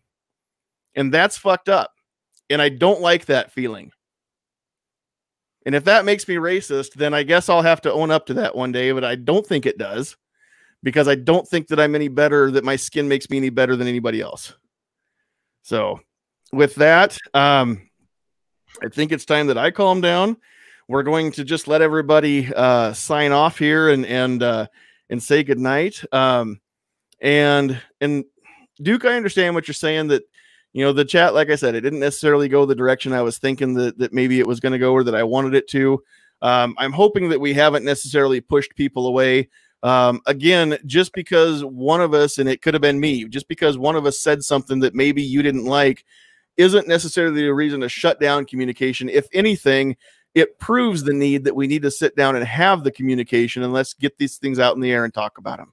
So I'm hoping that anybody out there that hears this is willing to share it and invite people to come in, even if I need to be, if you think I need to be straightened out. You might not change my mind, but I want to know your perspective. I want to know where people are coming from that not only don't look and sound like me, but that disagree with me. I'm okay with listening. All right. And I want to have those conversations, because we're never going to heal this nation, and we're never going to bridge this gap and end this divide if we can't talk about things, and we can't just sit down and have these discussions together. So that's all I want, I guess. So with that being said, we'll just go back around the horn and see if we can, if I can do this in reverse order that I had everybody. So I think the last one that we had in here overall was Pat. So Pat, thanks for joining us. Anything you want to sign off with? No, just wanted to say thanks for inviting me tonight, and definitely stirred up a lot of conversation tonight, which is a good thing, which is a very good thing, because if we don't listen and we don't talk to each other, then we can't start to sort things out. And just to be a smartass, I'm an identical twin. That's right. I knew that. That's right. And if I am not mistaken, Pat's not the name you go by on Facebook, right? Because I can never even remember who I'm talking to or who I'm looking at on Facebook. So I get you guys mixed up. Yeah, no, that is me. That's just my my other handle. Yep, so. I got you. Nope, that's cool. All right. And not misspell Republican. It is an inside joke from back in high school. It is Republican. Okay, then. Gotcha. Okay. Well, thanks for being here, Pat. Let's move over to, before I go on, I've got to just mention this comment. Patriot in the Dark. It says, you want to know something funny? You're all black to me. Wow. That was some dark humor, Patriot. But For those of you that don't know, Patriot in the Dark was not born blind, but he did go blind later in life, and he can't see anything. So he really is a patriot. He really is in the dark. Anyway, Travis, thanks for joining us.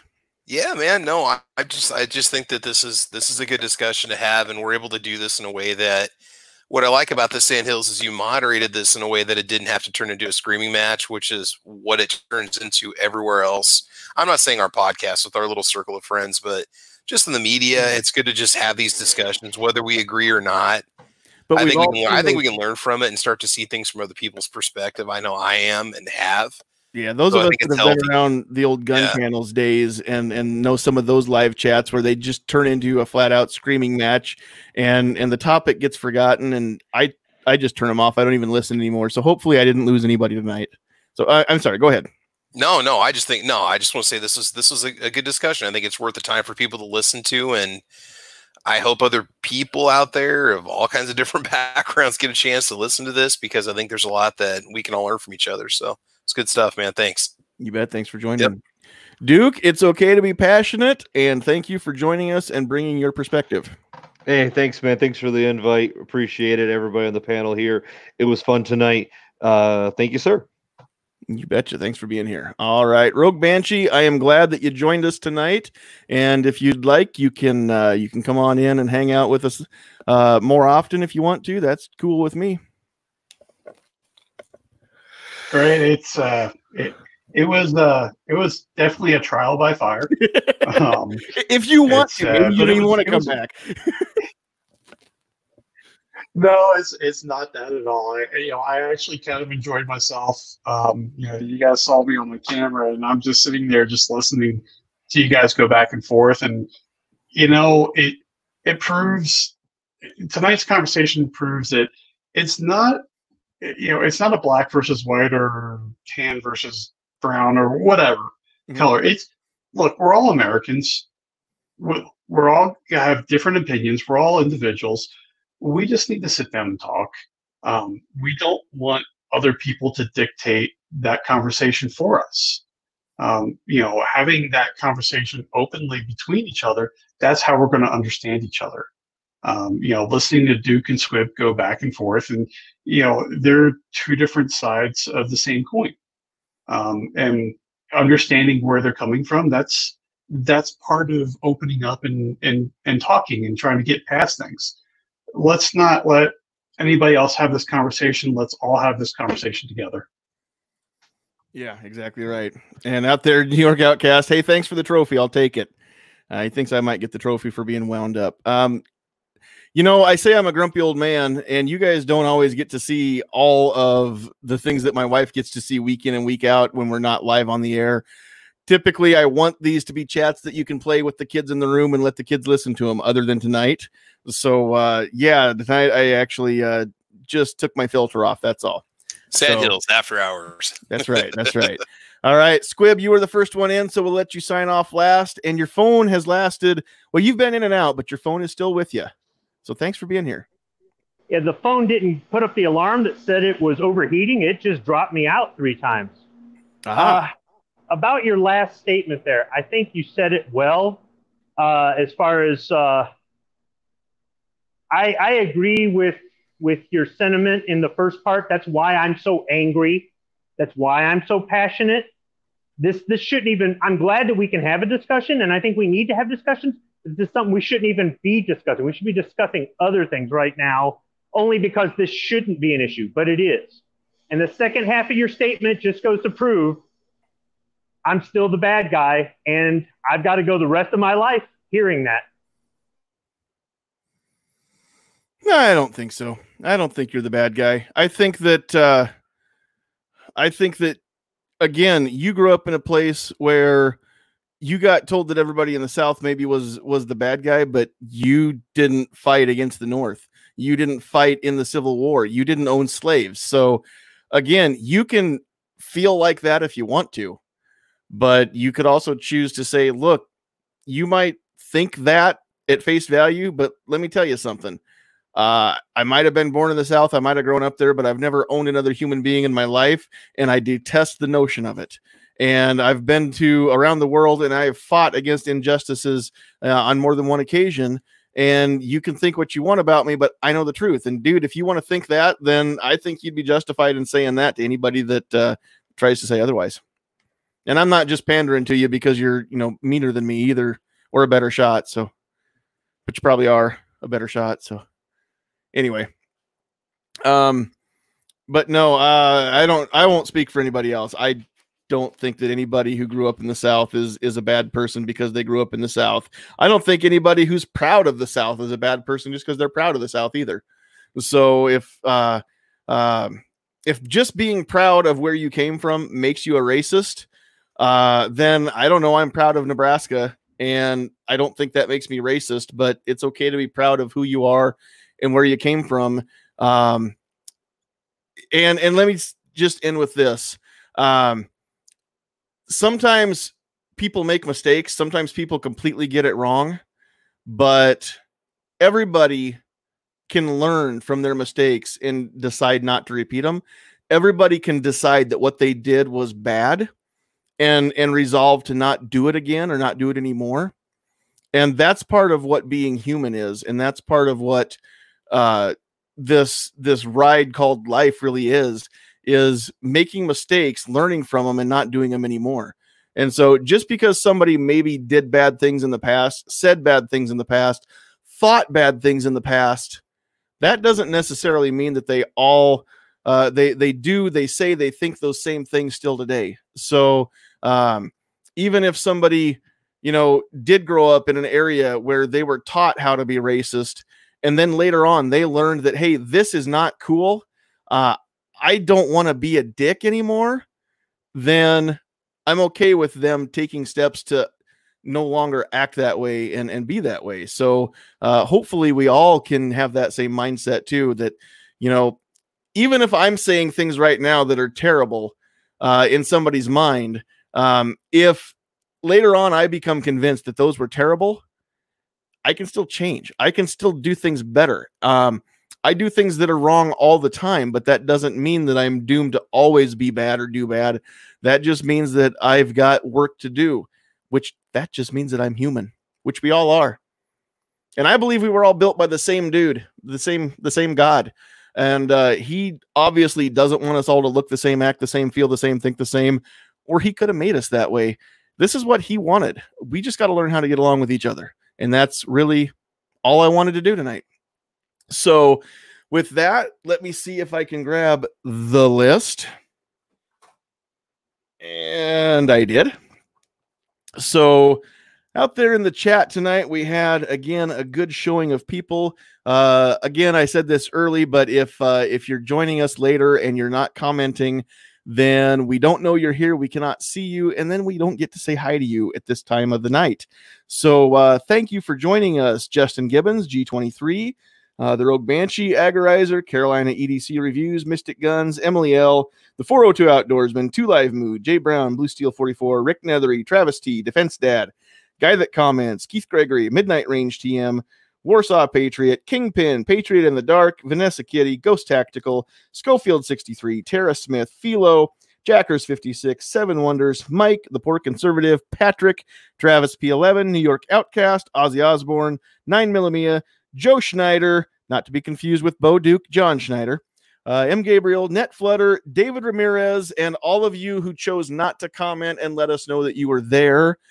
Thank all of you for joining us. On behalf of Squibload, the Rogue Banshee, Duke Liberty, Travis P11, Pat Hirsch, Sandhill Sweetheart, and myself, thank you all so much for joining us. Again, I know I say this every week, but it's true. Without you, we don't have a podcast. We don't have a reason to have a podcast. We could all just get together on a Zoom chat and argue with each other, and it wouldn't be worth anything. So hopefully we have maybe opened a few people's minds, or at least made you think. Maybe we've cemented what you already thought. Maybe we've made you think along a different line. Maybe we have done none of the above. But if you liked this chat, please share it. Please click the thumbs up and let YouTube know you care.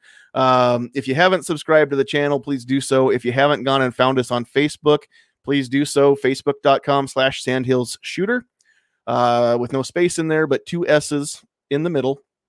And I think that's all I need to say. So with that, we love you all. God bless you. Thank you for joining us, and get off my lawn.